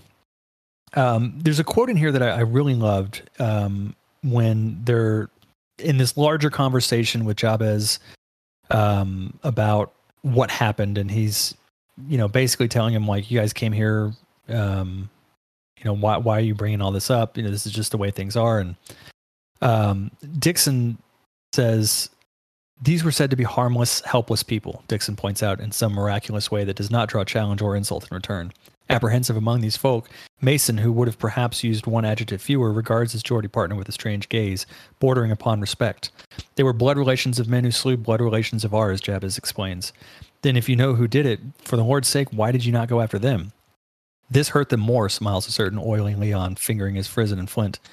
Aye, they go on living, but without dear old grandmom. Puts a big hole in the blanket, don't it? That is just some of the darkest dialogue, I think, in this book. And it's insanely impactful, because that is the mindset of the people who were doing these things. And to articulate it in that way, I think, was just profoundly haunting. And I mean, it worked. It gets Penchon's message across, and I think that is done so well. But that little exchange just took me back. I had to put the book down for a minute and just really stop, because that's such a horrific thing for a human being to say. Yeah, I don't think I can add anything to that. Well, it seems, in particular, this time period, based on Against the Day, blood feuds were a big deal in Pynchon's mind. As we know them today, the concept of these familial generational disputes where kin killing kin is viewed as equal to the wronger being killed by the wrongee. Mm-hmm. It seems to me like the most simple way to describe what a blood feud is hurts him more. Might as well just do what hurts him more. Yeah, I mean, absolutely. It's just so, I don't know. I can't imagine the process of coming up with that dialogue. And I mean, I'm not a writer, so it's not my job to do that. And he does it so effectively. It's just I think it's just such a juxtaposition because we're so used to talking about Pynchon's prose and his ability to kind of convey beautiful imagery a lot of times. And I think you could probably make that argument with a lot of authors, but it takes a really talented author as well to show the horror and things like that in an eloquent way that is done here. And the thing about that section that makes it disgusting is, to me at least, it is how somebody would think about it. It's not some like scheming villain who's like, yes, we shall kill all of them. They just kind of want to get their revenge, and they want to hit them where it hurts. Yeah. And it's you know, thanks Hannah Arendt, the banality of evil is really what makes it sting sometimes, like here. So moving on from that, well, actually, I did have one other thing I wanted to bring up, and I think it was interesting. I think that we read this section at this time of the year, with 4th of July being yesterday as we're recording this, because when I was reading this particular chapter, with going through the mention of the atrocities committed by the Paxton boys and everything else that came up prior to it,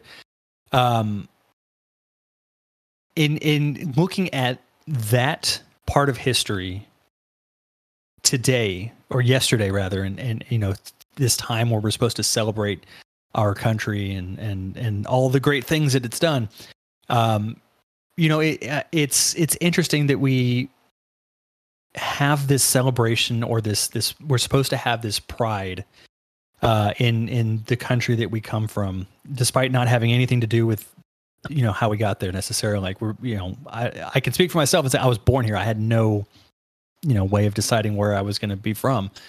But to have this overt sense of pride in spite of all the horrors that have been committed in the past in the name of making this country what it is, it's really hard to do that in knowing that history. You know what I mean? Like, it's there's certainly things to be proud of that we have done as a country. I think that goes without saying, but I think it's also important to look back and think about the not great things that we've done as well. Well, and I think that's part of what Pynchon wants to do with this book. Yeah. Yeah, absolutely. In that, he was a very socially and historically aware writer of a frankly shocking amount of the world's history and import. And I think he uses his writing very effectively to try and showcase those things, to hold a mirror to his audience and be like, I think you need to do some thinking about where you come from and the history of the place where you come from. And he does it in a way that feels very effortless and does not feel preachy, but is instead there to inspire or kind of spur on introspection and personal sort of responsibility to learn, which I really appreciate. And so that kind of leads into chapter 35 and the opening part. I absolutely love this little opening section from Wix about how history is presented, and it's such a well-written passage about who records history and how we decide how it's presented in the future to the people that it is presented to. That's a terrible way of phrasing it, but it's, I don't know. It was a really, I went back and read it probably 2 or 3 times just to kind of really soak all of it in. Yeah, I kind of read that passage as, in a sense, Pynchon declaring, I'm doing history here. It's not the thing that everybody treats history as, but that's what this is. This is what the work of history is it's going back and it's dragging up things that you care about, things that you think are relevant, things that you think need to be remembered. And then, nowadays, as he says, her practitioners to survive must soon learn the arts of the quidnunc spy and taproom wit. And what was he but a spy and, to a large degree, a taproom wit? Yep. Yeah. And that whole...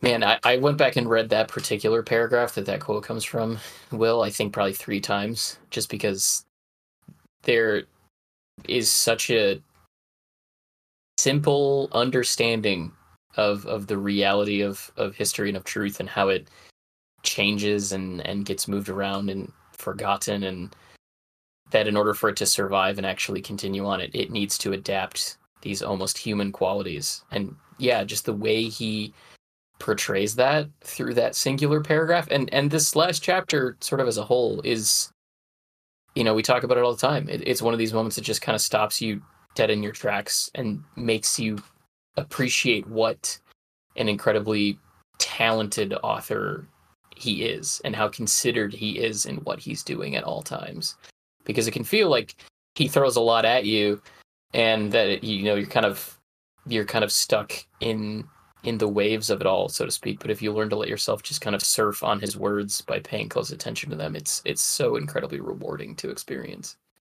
Yeah. So I wanted to get y'all's thought on this, and this is just a quick aside, but the mention of Baron Munchausen got me thinking about Terry Gilliam's film. And that led me to thinking about Terry Gilliam potentially doing a Pynchon adaptation and which one he could do.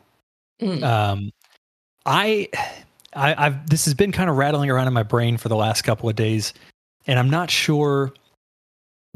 I would have to throw back to early Gilliam. The newer movies of his I've seen haven't really had the same impact that his early, like Brazil and Time Bandits and Baron Munchausen had. But I think really the only one that I could think of him potentially doing would be Vineland. Yeah, that was the first one that came to mind. I would also want to see his version of Inherent Vice. I think that occurred to me as well. Yeah. Yeah. I would not change a single thing about the version of Inherent Vice we got, but I would be very curious what Terry Gilliam's adaptation of that book would be like. But yeah, second to Inherent Vice was definitely Vineland in my mind as far as what he could adapt. Have you all seen Gilliam's The Zero Theorem? I have. I actually really like that film. Gilliam's my favorite director in general. I've seen everything except for, I think, Tideland, which I've heard is really bad. It's not great. It doesn't feel like a Gilliam film. Yeah, no. There are some similarities between Bleeding Edge and The Zero Theorem. It just now occurred to me. Yeah, I hadn't thought about that. With the virtual reality and different stuff like that. Yeah, he would be able to do some very interesting stuff with the virtual reality space and all the stuff with Gabriel Ice in particular, I think. Mm-hmm. Mm-hmm. Yeah, I do think there's a little bit of crossover, at least, between The Zero Theorem and Bleeding Edge. So, yeah, I hadn't thought about that. That's good. Yeah, I'm not a big enough fan of his to have a strong opinion, but maybe his earlier self. I actually could see him doing Mason and Dixon. Younger Gilliam. I don't want to see him nowadays. Yeah, his earlier stuff has a lot of. He did Jabberwocky, which is a period piece. Jabberwocky's great. Yeah, Mm-hmm. Yeah. So I mean, he does have. He at least used to have. I guess the new one or the newest one, the one about Don Quixote, I guess is also somewhat a period. It's kind of a period piece in some ways. Yeah, it's on Peacock, I think. By the way, yeah. Okay. I know that was the one he's been trying to make for forever and just never could get it through. It's entertaining, but the development hell of it definitely comes across in the final product. Yeah, drags out so long. Eventually you're going to lose that creative momentum that you had. Adam Driver's great though. Oh yeah, I forgot. Is he? He's Don Quixote. He isn't Don Quixote. He's Sancho Panza. Yeah. Oh, okay. All right, that makes about as much sense. Or like a weird bastardized version of Sancho Panza. Yeah. Yeah. Okay, so getting back on track. So I had a question for y'all regarding at the top of page 350. There's the mention. It says Herodotus being the godfather of all, and his refusal to utter the name of a certain Egyptian deity. The Pynchon Wiki literally just has 3 question marks for that. And the first place my mind went to was the reference to Thoth in Lot 49. And I was reminded when I was looking into it to try to verify how on track I might have been with that. The Rosicrucian Egyptian Museum mentions that Thoth was credited with creating the art of writing, inventing the calendar, and controlling space and time. So it seems to be a somewhat logical fit, but I can't, I don't certainly have the ability to say with certainty that that's who he's referencing. Yeah, and Thoth does, which I think I talked about during our Crying of Lot 49 episodes, but Thoth was important to the Jack Parsons, and I can't remember the other guy. I think will probably be able to come up with the name. Aleister Crowley. Yeah, I mean Crowley, he does. Yeah, Thoth I think does have a place in their theology or ideology or whatever you want to call it. Yeah, to put it incredibly briefly, Thoth is viewed as the same person as Hermes, who is viewed as the same person as Horus, who is viewed as the same person as Osiris in a very specific branch of esoteric religion. And he is Thoth and / Hermes is viewed as essentially like the image in which Jesus and Muhammad and all of the other prophets took inspiration from. And so, Herodotus not being willing to utter the name of truth. I think it's Thoth. And then I had a couple other things that I wanted to bring up. The mention of the invisible snake trick. That was another one that the Pynchon Wiki didn't really have anything on. I couldn't really come up with anything on that either. I don't know if any of y'all had any thoughts on that. I did kind of look that up a little bit ago, and Deleuze, which is a proper noun in there, is linked with the flute. And then I did link that to playing a flute. I think it was like a flute-like thing where you would do snake charming. Okay. So I don't. Obviously, that I'm not exactly sure what that has to do with the snake being invisible necessarily. Another thought I had about that is that it does seem like there is some kind of a romantic undertone in this section, or it does seem like there's a little bit of the different family members are kind of vying for the attention of the female cousin. I want to say I think the Pynchon Wiki. I want to say, or maybe it's that listserv I keep referencing. We're talking a little bit about how Cherry Coke himself seems at least somewhat interested in the female cousin. I don't know. Yeah, I interpreted it at first as basically what you just said, Luke, with the idea of it being somebody doing a snake charming routine, but with no snake, as a weird get-up. But I could also see it with that the sensuousness in mind. Yeah, I could see it as being more of a kind of a sex performance of some kind too. That wouldn't surprise me, especially with the way Euphronia kind of generally talks about her past. That was what I picked up off of there too, as well. That makes sense, yeah. It feels very, I'm going to talk about something that is taboo for the time period, so I need to come up with a different way to describe it. Which also comes up earlier in the book with Mason at the hanging, and a few different parts I think have some double entendres. Mm-hmm. Yeah. Can I just say that I really love the way that this chapter segues from a stupid argument, and I don't mean as in the conversation shouldn't be had, but I mean that Ives and the other uncle, whatever, are just kind of asshats throughout the entire conversation. Yeah. Well, Ethelmer and Wix and even Euphemia and Tenebrae are trying to like actually think clearly about these kinds of things. But segues directly from that into like this long, maybe allegory about progress,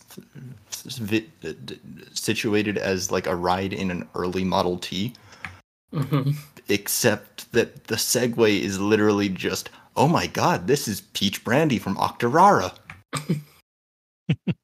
And you don't get anything about it until the very end, when it's just literally like, yeah, and then I just started drinking some brandy. Yeah. Well, and I'm glad you mentioned Ives and God, I can't remember the other uncle for the life of me now. Just being complete asses. Because I loved. I was going to bring this up when we do our funny parts, but I'll just go ahead and bring it up now. Ives' attack on the novel, which I just thought was a really funny description of it, with his insistence of it being this horrible society destroying thing. But at the beginning of his rant, he sounds like Foghorn Leghorn, which I have to imagine was intentional. That's yep. It's so I want to read the quote because this whole thing is just hilarious to me. It's so as if having just detected a threat to the moral safety of the company, Ives announces, quote, I cannot, I say, energetically enough insist upon the danger of reading these storybooks, in particular those known as novel. Let she who hears heed, Britain's bedlam, even as the French Salpêtrière, I probably horribly pronounce that, being populated by an alarming number of young persons, most of them female, seduced across the sill of madness by these irresponsible narratives that will not distinguish between fact and fancy. How are those frail minds to judge? Alas, every reader of novel must be reckoned a soul in peril, for she hath made a devil's bargain, squandering her most precious time for nothing in return but the meanest and shabbiest kinds of mental excitement. Romance, pernicious enough in its day, seems in comparison wholesome. I have to imagine that was just a ton of fun for Pynchon to write. Oh, absolutely. I mean, there's so many great lines in that piece of dialogue. I don't see how it couldn't. Like, there's so many good ones to point out. Yes, obviously the beginning is a Foghorn Leghorn thing, but as someone who works mostly with people younger than herself, like, the phrase "an alarming number of young persons" is what I feel every day I walk into work, and every day I engage with the teenagers that work in the coffee shop that I work in. That the youth, yeah, this is an alarming number of young persons. I'm glad I don't have to deal with that. Well, you know, it's a lot of, you know, response to the same things that like Don Quixote was, going off our previous conversation. But also it, you know, it is in some sense him saying, all right, me, if you're going to say that you're writing these histories in the form of these fiction novels, you're going to have to at least point out the fact that sometimes people are going to take your lies for truths. Mm-hmm. For example, if you look up Operation Blackwing, which if you've read Gravity's Rainbow is a pretty important part. Well, there is apparently, I just found this out, apparently a Star Wars Old Extended Universe novel which talks about an operation which uses the same code name. Well, if you look into the blogs that talk about that Star Wars novel, they have taken Gravity's Rainbow for fact. Interesting. So yeah, I mean, just as an example, clearly he's aware that, you know, it's possible that the frail minds can't judge. So what? Okay, I wanted to get y'all's opinion on there's a little interjection when Wix is telling a story where it says, "We believe you, Wix. We do. Pray go on."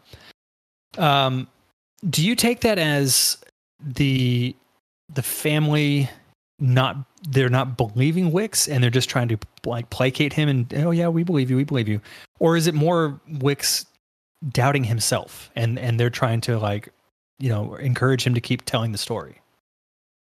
It could be just the fact that maybe Pynchon thought that, or, you know, Wix himself thinks that maybe he's belaboring his point a little bit, and then he seems a little bit self-conscious, so they're just like, you don't have to belabor this point anymore. That's how I interpreted it. Same here.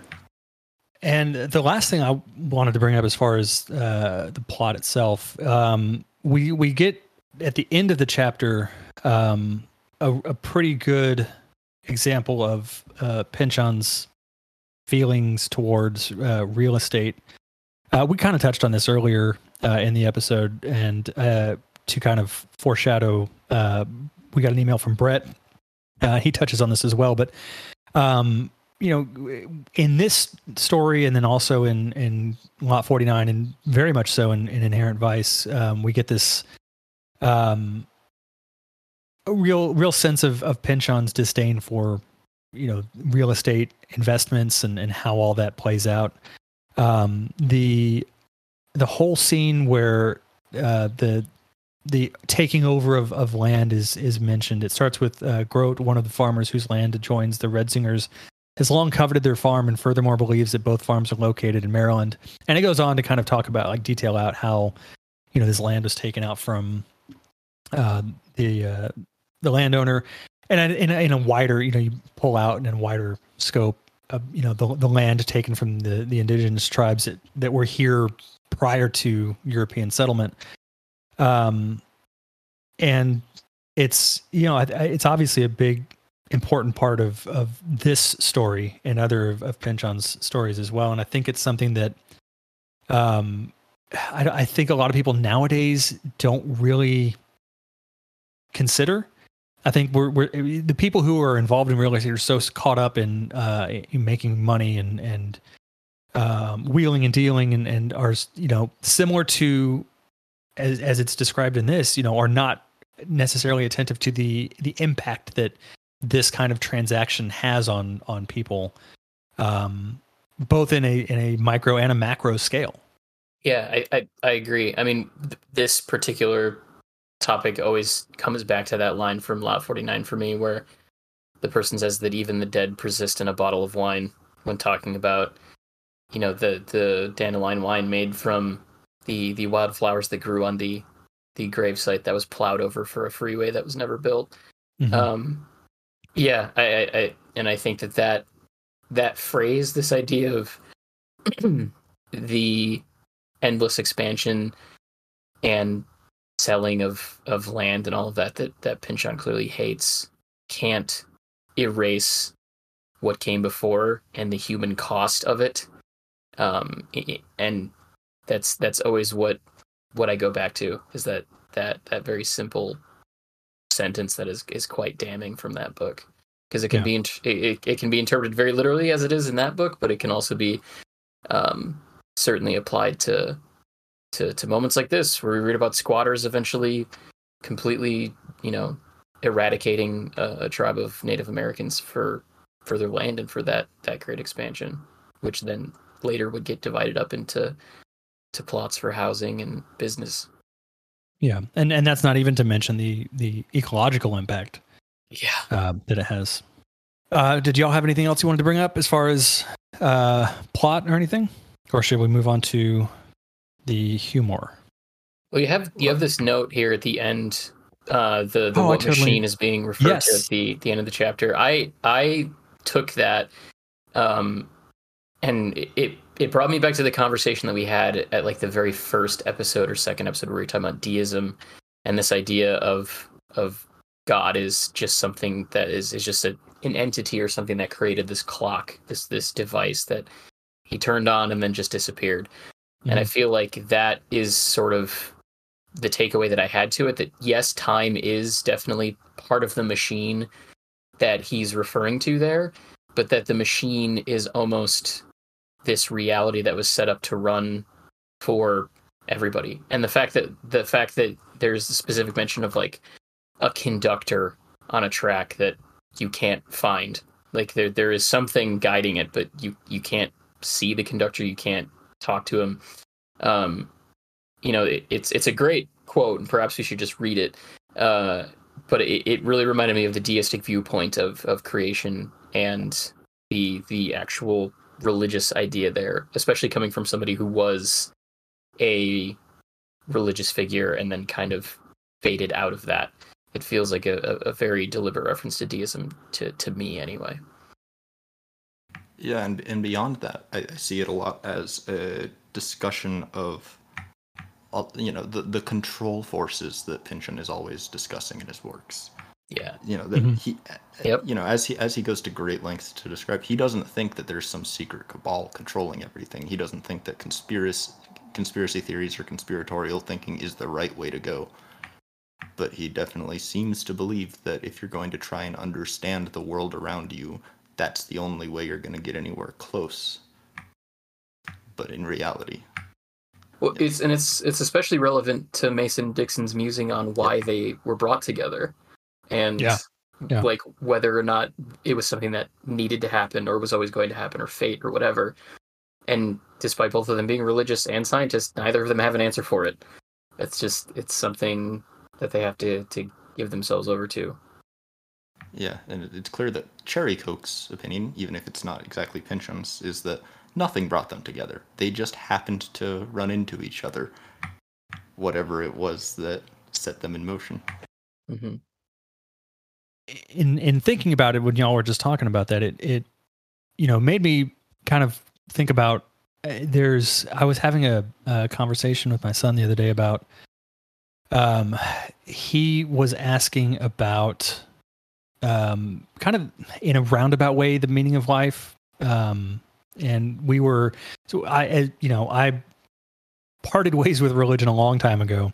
And so we're kind of always telling him and my daughter, like, you believe what you want to believe as long as you are a good person and you can back up whatever you believe in with something that allows you to articulate it, then that's cool, whatever. But he was asking about like kind of the meaning of life, and I was thinking about a quote from Dan Barker, who I saw speak a long time ago. He was a former minister and left the faith and has kind of gone on. He's kind of a more polite version of like the Dawkinses and Sam Harris's and Hitchens's. But he mentioned in the speech that he gave that when he was confronted with the whole argument about what the meaning of life is for someone who doesn't believe in any kind of deity, he said there's not really a meaning of life. There's meaning in life, and it's what you get from your experiences. It's what you believe your purpose to be, and it doesn't matter what your faith is or anything like that. It's just what you take from this life defines what that meaning is. And in thinking about y'all's kind of description of that ending section there, kind of put me in mind of that again, that these, you can try and work out the machinations of the universe and how everything works, and honestly we'll probably never know. As advanced as science can ever get, the likelihood of ever understanding fully the workings of the universe and everything is slim to none. And it's almost a futile chase when you could be pursuing it's worthwhile. Science is absolutely worthwhile. I have to put that out there. But that you can't let that keep you from having those experiences that ultimately define the meaning of life. Yeah, that's very poignant. Absolutely. Can we read the quote before we move into funny parts? I feel like we should. What machine is it, young Cherry Coke later bade himself good night, that bears us along so relentlessly? We go rattling through another day, another year, as through an empty town without a name. In the midnight, we have but memories of some pause at the pleasure spas of our younger day, the maidens, the cards, the claret. We seek to extend our stay, but now a silent functionary in dark livery indicates it is time to reboard the coach and resume the journey. Long before the destination, moreover, shall this machine come abruptly to a stop. Gathered dense with fear, shall we open the door to confer with the driver, to discover that there is no driver, no horses, only the machine, fading as we stand in a prairie of desperate immensity. That was going to be my quote, but I had decided on a different one prior to that. But that is such a beautiful passage. Yeah, it really is. Yeah. Well, I was going to say, or I was going to ask actually, whether throughout this entire book, the question hangs open, whether how much of what is being told by Cherry Cokes is true, and not necessarily is true, but how much of what he's saying is true to him. How much of this is true to him? Because clearly he's not making up this random put upon single mother, essentially. Like that, she comes up later in the story and she's, part of this world. But what is this carriage ride? Is this coach real? Did he actually take a coach ride that didn't have a driver or horses, that stranded them in the middle of the prairie? Or is this just a metaphor with some actual conversation as the kernel of truth? I think it's possible that he did take a carriage ride at some point, not necessarily that had no driver or, those other details, but at a certain point in the carriage ride, he asked himself, what if there was no, driver? What if this, what if that? And that kind of led his mind down the path that quote kind of takes. That was how I kind of came away with it, because it's clear that at some point he had this epiphany that, religious thinking, or at least Christian religious thinking, didn't have truth in it for him. And I could see this thought, as it's expressed here, being the sort of conversion point, anyway, away from an idea of an ordered reality with a Judaistic worldview or a Judaistic deity at the head of it.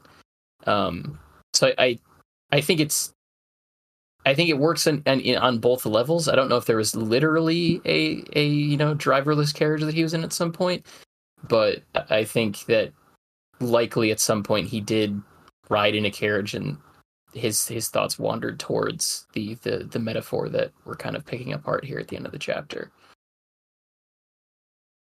Yeah, I wouldn't treat it as anything but a metaphor, Yeah. based on the fact that it's all quotes at the end, except for he goes to such lengths to talk about how it's bigger on the inside than it is on the outside, even though that has nothing to do with anything else. And then he goes to that's the only time when he would have had the opportunity to survive off of Octorara Peach Brandy, which is the entire premise of telling the story, is being stranded and having to survive off drinking nothing but brandy. Yeah, no, I'm with you. It reads more as metaphor. Kate pretty much summarized everything I would have said. All right, thanks. All right, so what stood out to y'all as far as the humor in this set of chapters? So we've talked about a fair amount of the things that I would have mentioned as we've gone through the episode, but there's one exchange in particular that I love, when they are once again on the farm talking to the man and his wife about what they're doing, where it struck me as being the same kind of humor that I've seen in so many like movies or TV, especially in like modern time, where they're sitting there talking to Harlan and his wife, and it says, exactly 15 miles due south of here, Dixon gently. We'll want to set up another post. 'Twill mark the 0 point or beginning of the west line. The point here in your field will tell what its longitude is, as well as the latitude of the south edge of Philadelphia. It ties those two facts together, you see. That wasn't my question. Mr. Tumbling fired his rifle at us, says Dixon. And what made you think I wouldn't? We gambled, suppose Mason and Dixon. And then his wife comes in and says, I'll just fetch down the rifle, says Mrs. Harlan. And just that interaction of why did you come here? And trying to initially bring up like this scientific point, and then really revealing that it's just, the last guy shot at us, is something that I feel like I've seen in Curb Your Enthusiasm in particular a lot of times, like that type of exchange. And so that definitely made me laugh as a funny moment that we haven't already talked about. Yeah. Yeah, I like that. I like the comedy of that part a lot too. Yeah. For mine, we kind of, we touched on most of them. The only other one I wanted to bring up was to kind of bookend the quibbling at the start of chapter 31. At the end of chapter 33, they have another little. I referred to it in my notes as a kind of a stereotypical married couple argument from a TV show or a movie. It's the last paragraph of page 340, Another holiday flare-up of many preceding, which at first had sent Harlans of all ages cringing against the walls or scrambling up the ladder, yet soon subsided to but one more sound of untamed nature to be grown used out here, like thunder or certain animal mimicries at night from across a creek. Each time the surveyors apologize for their behavior, then presently are screaming again. Apologize, scream. Apologize, scream. Daily life in the Harland house grows jagged. After a Christmastide truce with the rest of the winter waiting them, perhaps more of it than any can imagine themselves surviving without at least one serious lapse in behavior, the surveyors decide to travel to Lancaster, perhaps in hopes that the imps of discord will fail to pursue them across the Susquehanna. So just that imagery of them just screeching at each other just amuses me to no end. I think my favorite comedic part was, I want to say it's in this section, the part where they enter like the coffee house or pub, where like the smoke and the fumes from the coffee and everything are so full, like fill up the air so much that you can't see other people. And specifically the part where it's like they talk about how there's so much coffee being ground that everyone kind of has like, you know, a contact high or like a caffeine high just from entering into the establishment. It did kind of remind me of, I don't know if you all have seen This Is the End. Yeah. Kind of dumb, kind of awesome comedy from 10 years ago. I love like the first 45 minutes of that movie. Yeah, because it reminded me of the part where McLovin Michael Cera talking. Michael Cera was like a parody of himself, is talking about how like he doesn't do cocaine, and then McLovin like gets a bunch of coke and like blows it into his face, and he's like, "Now you do." Yeah, it kind of reminded me of that a little bit. But just generally, that part just I just like that part, and I thought it was just kind of comedic to picture that type of establishment. Yeah, I really like that section talking about how like the infinitesimal grinds have ended up in the corners of their eyes and stuff. Oh God, yeah. Ugh. I'm gonna cheat. I'm gonna pick two, but they're very small footnotes to sections we've already talked about. In the opening section where they're bickering, I just really loved the choice for Mason to say inexpensive salvo in response to Dixon saying, "It's clear you don't want anyone to look at you." Yeah, because it is a cheap shot, and it's the best way to phrase cheap shot, probably. That's a good one.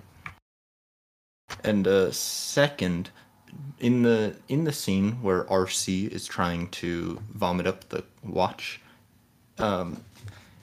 he tells his kids, enjoy yourselves, children, even at the expense of your poor suffering old father. If you're that disparate for merriment, no matter, go mock too. Soon will equal inconvenience befall you. Eat every one, 'tis life. Will not go swallowing watches, thank ye. Not if you want to sneak up on an Indian someday, you won't. Hadn't planned on it, Pa. That's a great little sitcom scene, essentially. Yeah. Let's move into quotes. Mine is long, so bear with me because I'm gonna read probably the whole thing or at least most of it. But I think it's just such a good passage. So it starts on page 306, at the very bottom of page 306 on my edition. They saw white brutality enough at the Cape of Good Hope. They can no better understand it now than then. Something is eluding them. Whites in both places have become the very savages of their own worst dreams, far out of measure to any provocation. Mason and Dixon have consulted with all it seems to them they safely may. Recall that there are two kinds of electricity, Dr. Franklin remarked, positive and negative. Cape Town's curse is its weather, the electric charge during the stormy season being everywhere positive, whilst in the dry season all is negative. Are you certain, Dixon mischievously, 'tis not the other way round? That the rainy weather, yes, somewhat brusquely, whichever direction it goes, the relevant quantity is here, is the size of the swing between the two, that vertiginous repolarizing of the air, and perhaps the aether too, which may be affecting the very mentality of the people there. Then what's America's excuse, Dixon inquired, mild as country tea. Unfortunately, young people, recalls the Reverend, the word liberty, so unreflectively sacred to us today, was taken in those times to encompass even the darkest of men's rights, to injure whomever we might wish, unto extermination were it possible, free of royal advice or proclamation lines and such.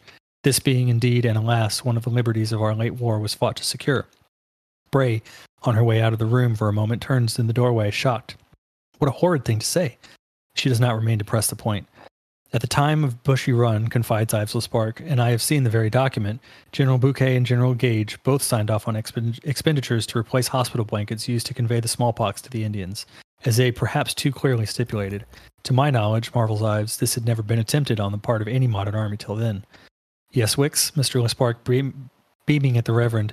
You wish to add something? You may ever speak freely here, killing Indians having long ago ceased to figure as a sensitive topic in this house. Since you put it that way, the Reverend, in willed cheeriness, firstly, everyone knew about the British infection of the Indians, and no one spoke out. The Paxton boys were but implementing the same wicked policy of extermination using rifles instead, although, secondly, unlike our own more virtuous day, no one back then was free from sin. Quakers, as handsomely as traders of less pacific faiths, profited from the sale of weapons to the Indians, including counterfeit brown besses that blew up in the faces of their purchasers, as often as felled any white settlers. Thirdly, how many more are there likely to be? Inquires his brother-in-law. Apparently I must reconsider my offer. Everyone got along, declares Uncle Wicks. You can go looking for sinners, not in an occupied city. You can't go looking for sinners, not in an occupied city, for everyone at one time or another was here was some kind of rogue. The preacher is the printer's devil, the mantua maker is the milkmaid. Even little Peggy Shipton, God bless her outrageous flirt, even at 4 or 5, skipping in and out, handing each of us flowers whilst her father frowned one by one over our disbursements. I'm going to stop there because it goes on for a while, but that passage really exemplifies what we talked about at the beginning of the episode, just that innate cruelty that exists in people. And I can't really add anything to that. I think his words are just so powerful there. Yeah, my favorite quote, I'm actually surprised it hasn't come up yet this episode. Somebody on the subreddit did highlight this quote a few weeks ago, I think 2 or 3 weeks ago. But it's on 345. And it does kind of play into what I was talking about with Manifest Destiny and the frontier and stuff. I may not read the whole paragraph, but I'll read at least parts of it. Does Britannia, when she sleeps, dream? Is America her dream, in which all that cannot pass in the metropolitan wakefulness is allowed expression? Away in the restless slumber of these provinces, and on westward, whatever 'tis not yet mapped, nor written down, nor ever by the majority of mankind seen, serving as a very rubbish tip for subjunctive hopes for all that may yet be true.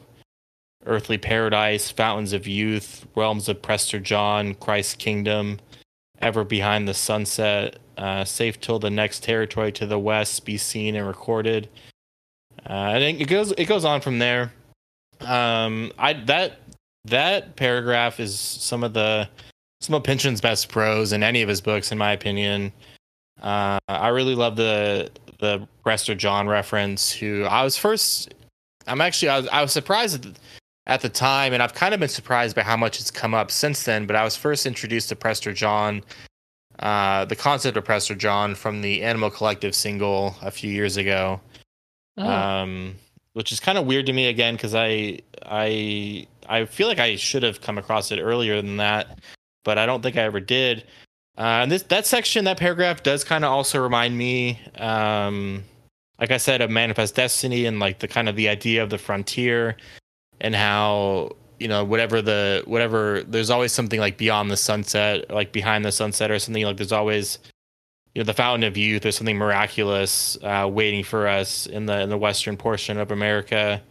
And generally, I don't know, that section kind of makes me think of the Mormon belief that Jesus, like after he died on the cross, like ascended and then visited North America. Yeah. Which I've always found the Mormon theology and all of that, all of their beliefs very interesting, and not in like in a way I want to convert to Mormonism, but just kind of in an anthropological way. Like I can't, like, kind of like, it's just super interesting to me, some of the stuff that they believe. Yeah. Some of the aspects of their theology. But yeah, I just love that quote. It's a good one. It is a very good one. Mine, my quote is just a piece of description, really. It comes from page 305 when Mason and Dixon are shuttled into this coffee house that's wreathed in smoke, which does lead to another funny point in this chapter, where like once the insane news is delivered that these killings are going to continue, the smoke begins to recede and you can start to see people again. But the description initially of the coffee house is, I think, absolutely beautiful, where he says, "This way, gentlemen." Mr. Chantry helpfully steering the surveyors to the alley and through a back entry into the coffee house, where they find tumult easily outroaring what prevails outside. With its own phylogenious weather, at once public and private, created of smoke billowing from pipes, earths, stove, the room would provide an extraordinary sight, were any able to see, in this combination, peculiar and precise, of unceasing talk and low visibility, that makes Riot's indoor sister, conspiracy, not only possible, but resultful as well. One may be inches from a neighbor, yet both blurred past recognizing. Thus may advice grow reckless and prophecy extreme, given the astonishing volume of words moving about in here, not only aloud, but upon paper as well. Paper being waved in the air, poked at repeatedly for emphasis, held up as shielding against uncongenial remarks. Here and there in the nebulosity, lone lamps may be made out at undefined distances, snugly haloed. Servant boys moving to and fro, house cats in warm currents of flesh running invisibly before them, each boy vigorously working his small bellows to clear a path through the smoke, meantime calling out names true and taken. It's such a incredible piece of prose from a descriptive element. I mean, obviously what he is describing is absurd. Like a coffee house so thick with smoke that, you know, you need a bellows to clear a path to find somebody. Like you can't actually see anyone. You know, that concept is inherently absurd, but he uses the absurdity of the situation he's creating to make incredibly poignant statements about like one of them here being the talk in low visibility that makes Riot's indoor sister conspiracy not only possible but resultful as well, or advice grow reckless and prophecy extreme given the astonishing volume of words moving about. And the idea, like, he uses it to describe this phenomenon that when you're not visible and when you're in these positions where you can speak freely because nobody's going to tie your words back to you necessarily because they can't see you, that suddenly so many things that are ordinarily eschewed in conversation or wouldn't be put forth in conversation or wouldn't be talked about openly suddenly can be. You know, it's one of these moments where we talk about Pynchon's humor, we talk about Pynchon's absurdity, and rightly so, but he's so aware of his own, for lack of a better term, tropes or stylized writing that he is able to use it cleverly to talk about real things that human beings do and real realities of, you know, conspiracy or prophecy, as he says there, and that those things are bred in anonymity incredibly well. It was one of those things that just completely struck me off my feet when I read it, and, you know, was one of those like slapping myself on the head moments as far as like, why can't I write like that? Why can't more people write like that? Yeah. Speaking of the beauty of the prose, I did find it interesting that the word fuligen or fuliginous comes up in that quote. Yeah.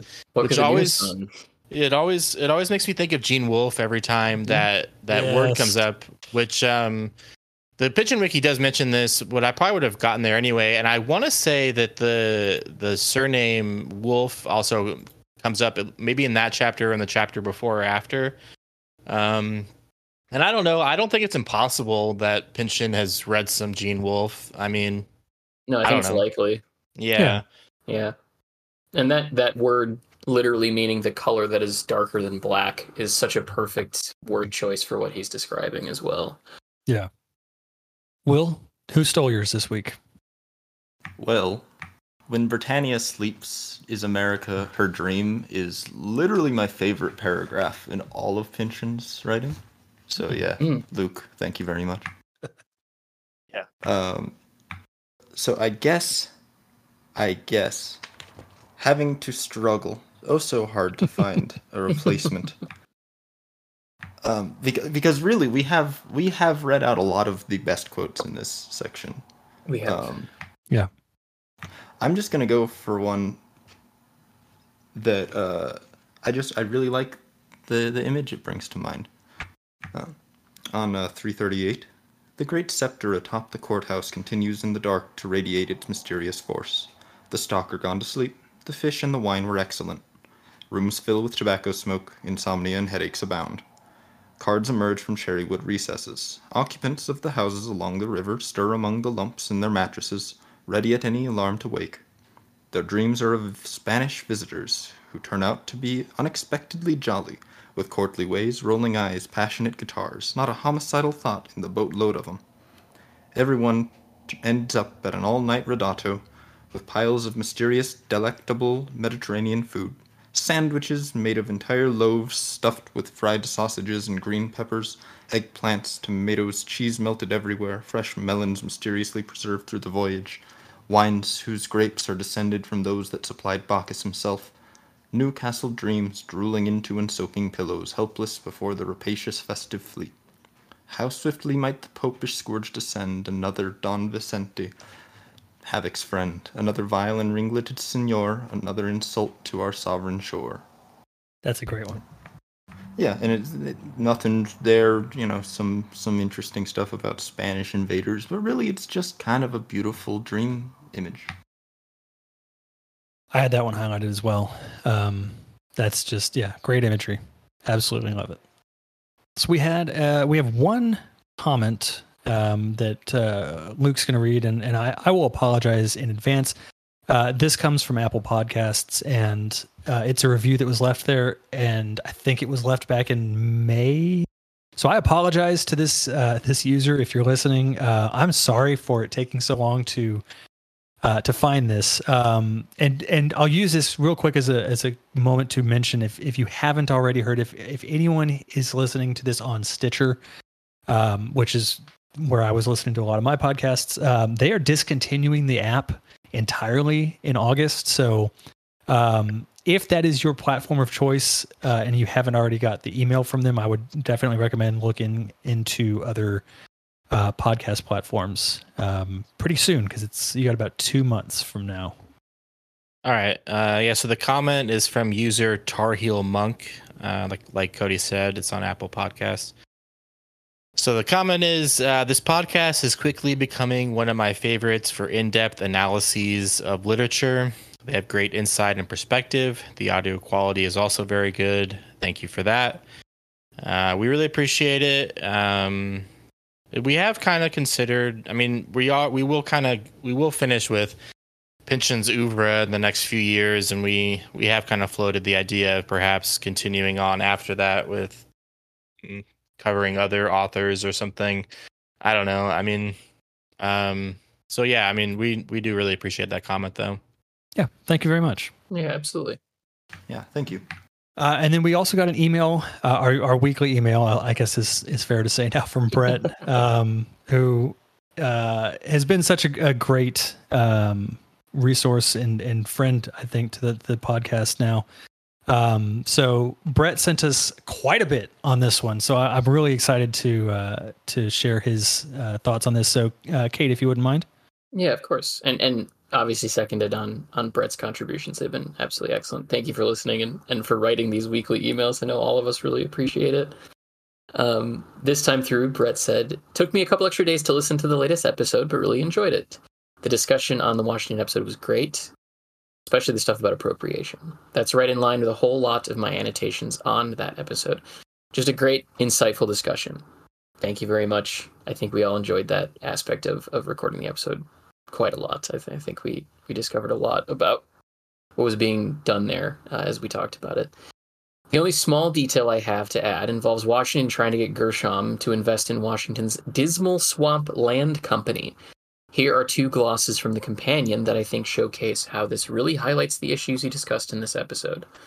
279.32, Dismal Swamp Land Company. Land wasn't added to the official name until 1814, but Washington was a major shareholder in the Dismal Swamp Company, which sought to buy the Great Dismal Swamp in southern Virginia and northern North Carolina, drain it, and then resell the land at a profit. The scheme didn't work, though the company did turn a profit in 1810 thanks to the lumber industry. 279.36. Wave Gershom back. Are Mason and Dixon shushing because they don't want to provide real estate advice, or because they've been told not to interfere in master-slave relationships? The power dynamics are a labyrinth here. Washington is giving Gershom the appearance of power. It is Gershom's money to invest. But he's also suggesting his slaves' money be invested in his own company and its bad business plan. Is it really advice? A command? Is Washington waving Gershom back because he's afraid Mason and Dixon might give contravening input?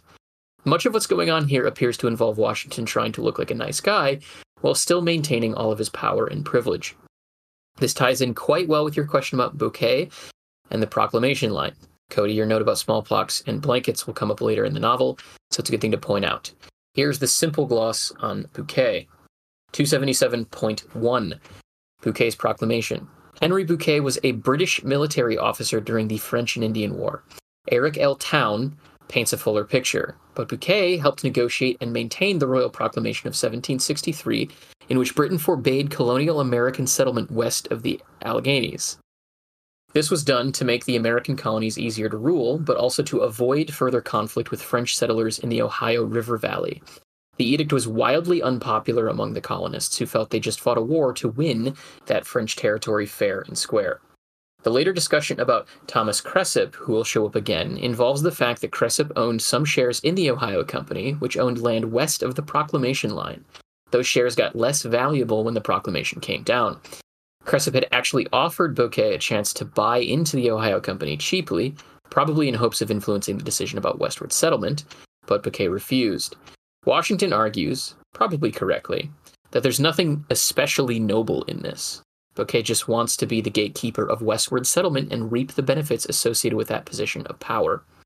All this points to the real estate interests that drive things in America. There's a great interview with historian Woody Holton that covers a lot of the general stuff. I'm linking it here. Pynchon is incredibly skeptical of real estate, especially in Inherent Vice, and the Mason-Dixon line is essentially a giant real estate project. It's about drawing lines as a way to define property and create economic value at the expense of nature and native peoples. He then does link to said interview, which is from the Ezra Klein Show, which is a New York Times podcast in an episode from October 19th of 2021. We'll put the link to that in the show notes. I highly recommend taking a look at that link. It was very insightful. One final note on this. The captain of the ship that carries Mason and Dixon to America is named this round's reading. He's Captain Falconer. The Falcon cannot hear the Falconer is a line from Yeats' apocalyptic poem, The Second Coming. And I think part of the idea is that this Captain Falconer is unleashing a powerful, violent force on the continent, force no one can control. All right. So again, thank you, Brett. I look forward to these emails every week, just because it's so interesting to see all the historical context that he can provide. So I could gush on and on about how much Brett's done to help us out here. So we really do appreciate it. Thank you so much. Next week, we're going to talk chapters 36 through 40. So please do join us. We did also finally get around to setting up a Twitter account. We'll have a link to that in the show notes as well. We are at Pynchon Pod. On there, we also have links to our email and our Instagram page. So if you have any questions or comments or anything, please reach out to us and we will be happy to share them. As always, thank you so much for listening. We really, really do appreciate it. And we'll see you all next week. Bye. See ya. So I am, I think I'm like 2/3 of the way through the Magus. I don't know how you pronounce it. The John Fowles book I've been reading. Yeah. It's amazing. So it lives up to the hype, huh? It really does. It's very, it's surreal in a way that's really grounded. I don't really know how else to describe it. It's not so surreal that it feels otherworldly, but it's surreal enough to feel uncomfortable. I can totally see how it was an inspiration for the game, because it deals a lot with that kind of psychological manipulation of what is genuine and what isn't. And so I'm kind of at the point, at a point in the book where it's really starting to blur those lines pretty heavily. Sure. So it's really good. I'll probably finish it in the next day or two here. I really want to read it. Everything you've said sounds incredibly fascinating. But I'm have been inundated with books that other people have given me to read. I have a book club with a coworker that we're reading Little Women for right now, and one of my friends' wives gave me 2 Discworld books because she's super. She's super Which into. Ones? She gave me Guards, which Great. she said that would be like the best starting point because I've read no Discworld. Yeah. Yeah, I was gonna ask because I haven't gotten into Pratchett at all, and I've been meaning to because y'all are into the series. What was the other one that she gave you? Small Gods. Start with Small Gods. Yeah. Okay. Yeah. Guards is great. But Small Gods, that was the first one I read.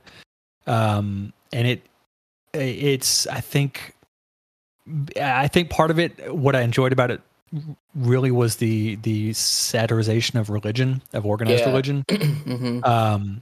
And Pratchett is so good at that. Like it's like, I'm not sure. I don't know if you've read Hitchhiker's Guide, but it's very on par with that kind of writing style and dry humor. And that's why I've wanted to read his stuff for a really long time, but I just it's intimidating. It is very so intimidating. Many books. Yeah, exactly. I mean, speaking of Zappa, I can't recommend him to anybody because it's impossible to be like, yeah, of the 80 albums that he released during his life, here's the one to begin with. Yeah. Yeah. I'm gonna post this in here. I found a really good flow chart for Discworld that kind of breaks down where to start with certain books, because some of them operate in a sort of series, although they're really all pretty standalone novels. Mm-hmm. But you can follow a certain path trajectory with certain characters if you're interested in doing it that way. And like the Rincewind novels are really good. I haven't read all of them, but what I have read is really good. And then I've read Pyramids and Small Gods, so the Ancient Civilizations one is really good. Pratchett, I have not read bad Pratchett. So sure, that's good. Yeah, I had worked with a guy a long time ago who was getting his PhD in English, and after he learned that I was an ex-minister, he wanted me to read Small Gods and talk about it with him. And then it was the same. The same thing with my friend's wife, and that was why she gave me that book along with Guards. So it's been on my list to read for a while, and I'm looking forward to actually getting to it because I love Hitchhiker's Guide to the Galaxy. Yeah, me too. Yeah. Were you gonna say something, Will? I was just gonna say, I haven't read Small Gods. I'm saving that one for later. I'm about halfway through a chronological reading of Discworld. Oh, okay. I do think probably Guards is like the best introduction to Discworld in general. But yeah, as a former minister, Small Gods is the way to go for you. Everything awesome. I've heard. Yeah, I'm looking forward to it. But Luke, if you were looking for a recommendation on that, I say pick Guards up or any of the Death novels. Just go for it. Don't really recommend starting with The Color of Magic. That's a tricky one to start with, yeah. I've heard that it reads like someone who doesn't know what he's writing yet. It's really, I mean, okay, it is very much mocking sword and sorcery kind of stuff. Mm-hmm. And it's very hammy. Gotcha. Yes, that's a good word for it. There's a lot more dirty humor than the later books. Yeah, it gets better as it goes, that series. Yeah. And on speaking on Zappa, I saw a similar kind of flowchart for Zappa that breaks it down based on, because I've had the same problem. Like I try to recommend Zappa to people, but it's one of those weird things where basically what they were doing was looking at it from like what kind of music does this person already like, and use that as a foothold into where you're going to go next. Like if they're a jazz fan, give them like Hot Rats or Tinseltown Rebellion, or if they're more into rock, some of the earlier stuff, or some of the like Shut Up and Play Your Guitar stuff. Mm-hmm. So, but Zappa's the same thing. It's intimidating because there's so damn much of it. Well, And he's so singular in his sense of humor and yeah, in his writing that even if you do find like a okay, this person does like jazz, so I'm gonna go with Hot Rats, or this person does like this, I'm gonna go with that, they still might bounce off of Zappa's stuff just because of how singular of an artist he is. For me, what it required was my drum instructor is like a Zappa super fan. Bozio's a good introduction to Zappa on some of that live stuff. Yeah, The Black Page especially. Yeah, and he told me his recommendation is that no matter what music you listen to, Apostrophe is the best place to start with Zappa. Apostrophe and Overnight Sensation. That's usually my go-to recommendation. Yeah, so I listened to Apostrophe, and then he did, Overnight Sensation was the second one. And then after that, he recommended, oh God, what was it? One Size Fits All and Roxy and Elsewhere.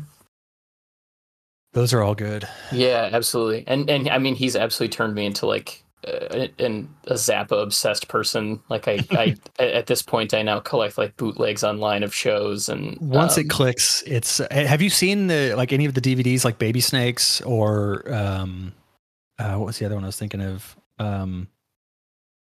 It's where it's set up like a TV channel. I can't think of the name of it. If you can find those, they're so worthwhile. Baby Snakes especially, it's like 3 hours long of concert footage. But he worked with, I can't remember the guy's name, Bruce something. He was a claymation specialist. And so there's a lot of this claymation art that's interspersed with the music. And it's so wild and so cool because they show you not just the actual claymation itself, but how they do it. So there's a lot of behind the scenes of them setting up all these models and stuff and manipulating them. Really fascinating. It's a really cool concert film if you can find it. That section of the Zappa documentary was super interesting, where they were talking about that claymation artist and how the two of them sort of found each other and how Zappa used his work through his career. That documentary is really, really good. It tore me up. It was pretty rough by the end there. Mm-hmm. I was having this kind of Zappa-esque music conversation with my son was asking me if what kind of music reminded me of Pinchon.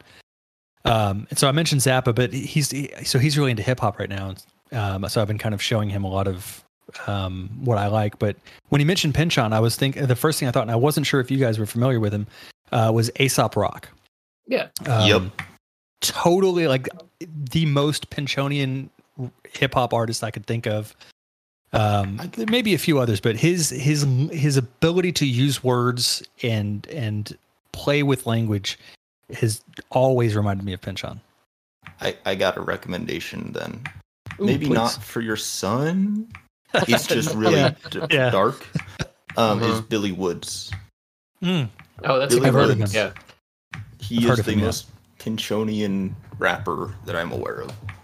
There's a YouTube channel I watch called Dead End Hip Hop, and they've mentioned him several times. Specifically, one of the guys on that channel is like a big fan of his. So he's been on my radar. Big fan. Mike Seatown, exactly. Yep. Yeah. I would also say that Cool Keith would be another option. Some of his projects, like Dr. Octagon, or the other like characters that he would come up with are pretty Pinchonian too in some of it. I mean the concept of a evil like alien space gynecologist who's also a serial killer is pretty out there. But that record, Dr. Octagon, is great. That's a good album. Rakim also came to mind, like a lot of his wordplay and the way he manipulates language was popped into my head too. Outside of hip hop, actually, I saw somebody mention this on the subreddit months ago, the Thomas Pynchon subreddit months ago, and I found it weird. But somebody mentioned that "Low" by David Bowie is incredibly like Gravity's Rainbow. That's my favorite Bowie record. That is my second favorite Bowie record. I was listening to it on the plane while getting back into Gravity's Rainbow, and I was just like, wow, yeah, this actually fits like a glove. That's really interesting.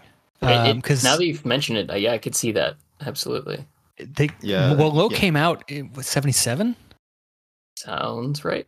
I wouldn't be surprised if it was influenced by, because that's when he was in Germany for that time. So, Berlin Trilogy. Yeah, the especially like Warszawa.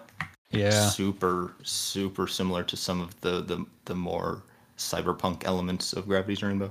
Yeah, fun fact about that song, by the way, that song was the inspiration for the original name that Joy Division went by. Yep. They went by the name Warsaw off of that song, and then there was already a band in Manchester called Warsaw, and so they had to change their name, and then that was when they came up with Joy Division. Yeah, I actually got a chance to go to Hansa Studios when I was in Berlin for a while, and I specifically went there because I wanted to like see the microphone that David Bowie recorded Low in, or like go to the studio booth where Iggy Pop recorded like The Idiot, like these seminal albums from the 70s. And the minute that we walked into the actual like studio and the tour guide walked out, he just immediately went, "Is anyone here a fan of Depeche Mode?" And nobody raised their hand. Like I did. Yeah. And I was like, Violator's a good record, but like It's a good album. I haven't listened to much else. And he went, okay. And I don't know if he was trying to convert everybody, but he spent the entire tour talking about Depeche Mode. Oh my God, that's hilarious. At no point did he bring up David Bowie. At no point did he talk about Iggy Pop. Like all these other seminal artists who recorded major records in that same studio. It was just Depeche Mode from top to bottom the entire time. That's funny. That's one of the wackiest things. My son is really into Bowie, and so I was having a conversation with my wife about that time in Germany, and I mentioned because we were listening to Station to Station in the car, but that's my favorite of his. And I just made an offhand comment about how he has no recollection of making that album. And my son was like, "Why?" And I immediately regretted saying that. I was like, just cocaine is a hell of a drug. He was really busy. Well, cocaine and neo-Nazism. Yeah. My boy. And milk. He was drinking nothing but milk. Yeah. Oh my God. One of my favorite stories from that very aptly titled Low period of David Bowie's life is he went to go get Iggy Pop from rehab, and the moment that he picked up Iggy Pop from rehab, he just immediately went, "Do you want some coke?" And then they started snorting coke seriously to the point where they ran out. David Bowie then drove his car looking for his drug dealer's house and like pulled up onto the lawn of what he assumed was his drug dealer's house and started like blaring the horn, trying to get his drug dealer's attention, and then like went to the front door when no one answered, and as soon as the door opened, David Bowie realized he was at the wrong house. And I cannot imagine what that must have been like to answer your door and there is a David Bowie from the late 70s coked out of his mind, and his Audi is parked on your front lawn. Like that would be one of the most surreal experiences. Well, and he's furious because he's a cokehead looking for his fix. Yeah, absolutely. Oh man, yeah. So if you're obviously you're a big Bowie fan, and I think we've talked about it before, but if you haven't watched the Venture Brothers, you need to watch the Venture Brothers because he pops into that show so much, and in a very large way at certain points too. I have not watched it. Oh, perfect. What was that? They're both pretty good. Oh, Iggy Pop pops up too. Oh yeah, Iggy Pop and Klaus Nomi as well. He's in there a couple times. Yeah. Okay, I'll definitely have to watch that. It's such a good show. What is it on? It's on HBO Max. Okay. I think it might be on Hulu also. So the show got kind of unceremoniously canceled before they were able to wrap everything up. It had a history of they really took their time between seasons. Like that show came out in 2003 and season 7 aired last year. Wow. So they really, really took their time writing it, but it shows. That show is so tightly done. There was never a bad episode. You find things. It's very Pinchonian in that sense. Like I have rewatched that show endlessly and find new stuff throughout it. Yeah, it's a show that it feels like if you just started, it feels like it might be another Adult Swim crappy like parody of the golden age of cartoons. Johnny Quest and all that. Yeah, but no, it is actually very insightfully written. Yeah, I've had other people recommend it to me, not in the same terms of like, hey, both Bowie and Iggy Pop, two of your favorite music artists, are in this I don't show. know But how they wouldn't mention that to you. I don't know how they didn't either, Yeah. because there have been definitely times where I have not shut up about Iggy Pop during conversations with these people. But I will definitely have to check that out.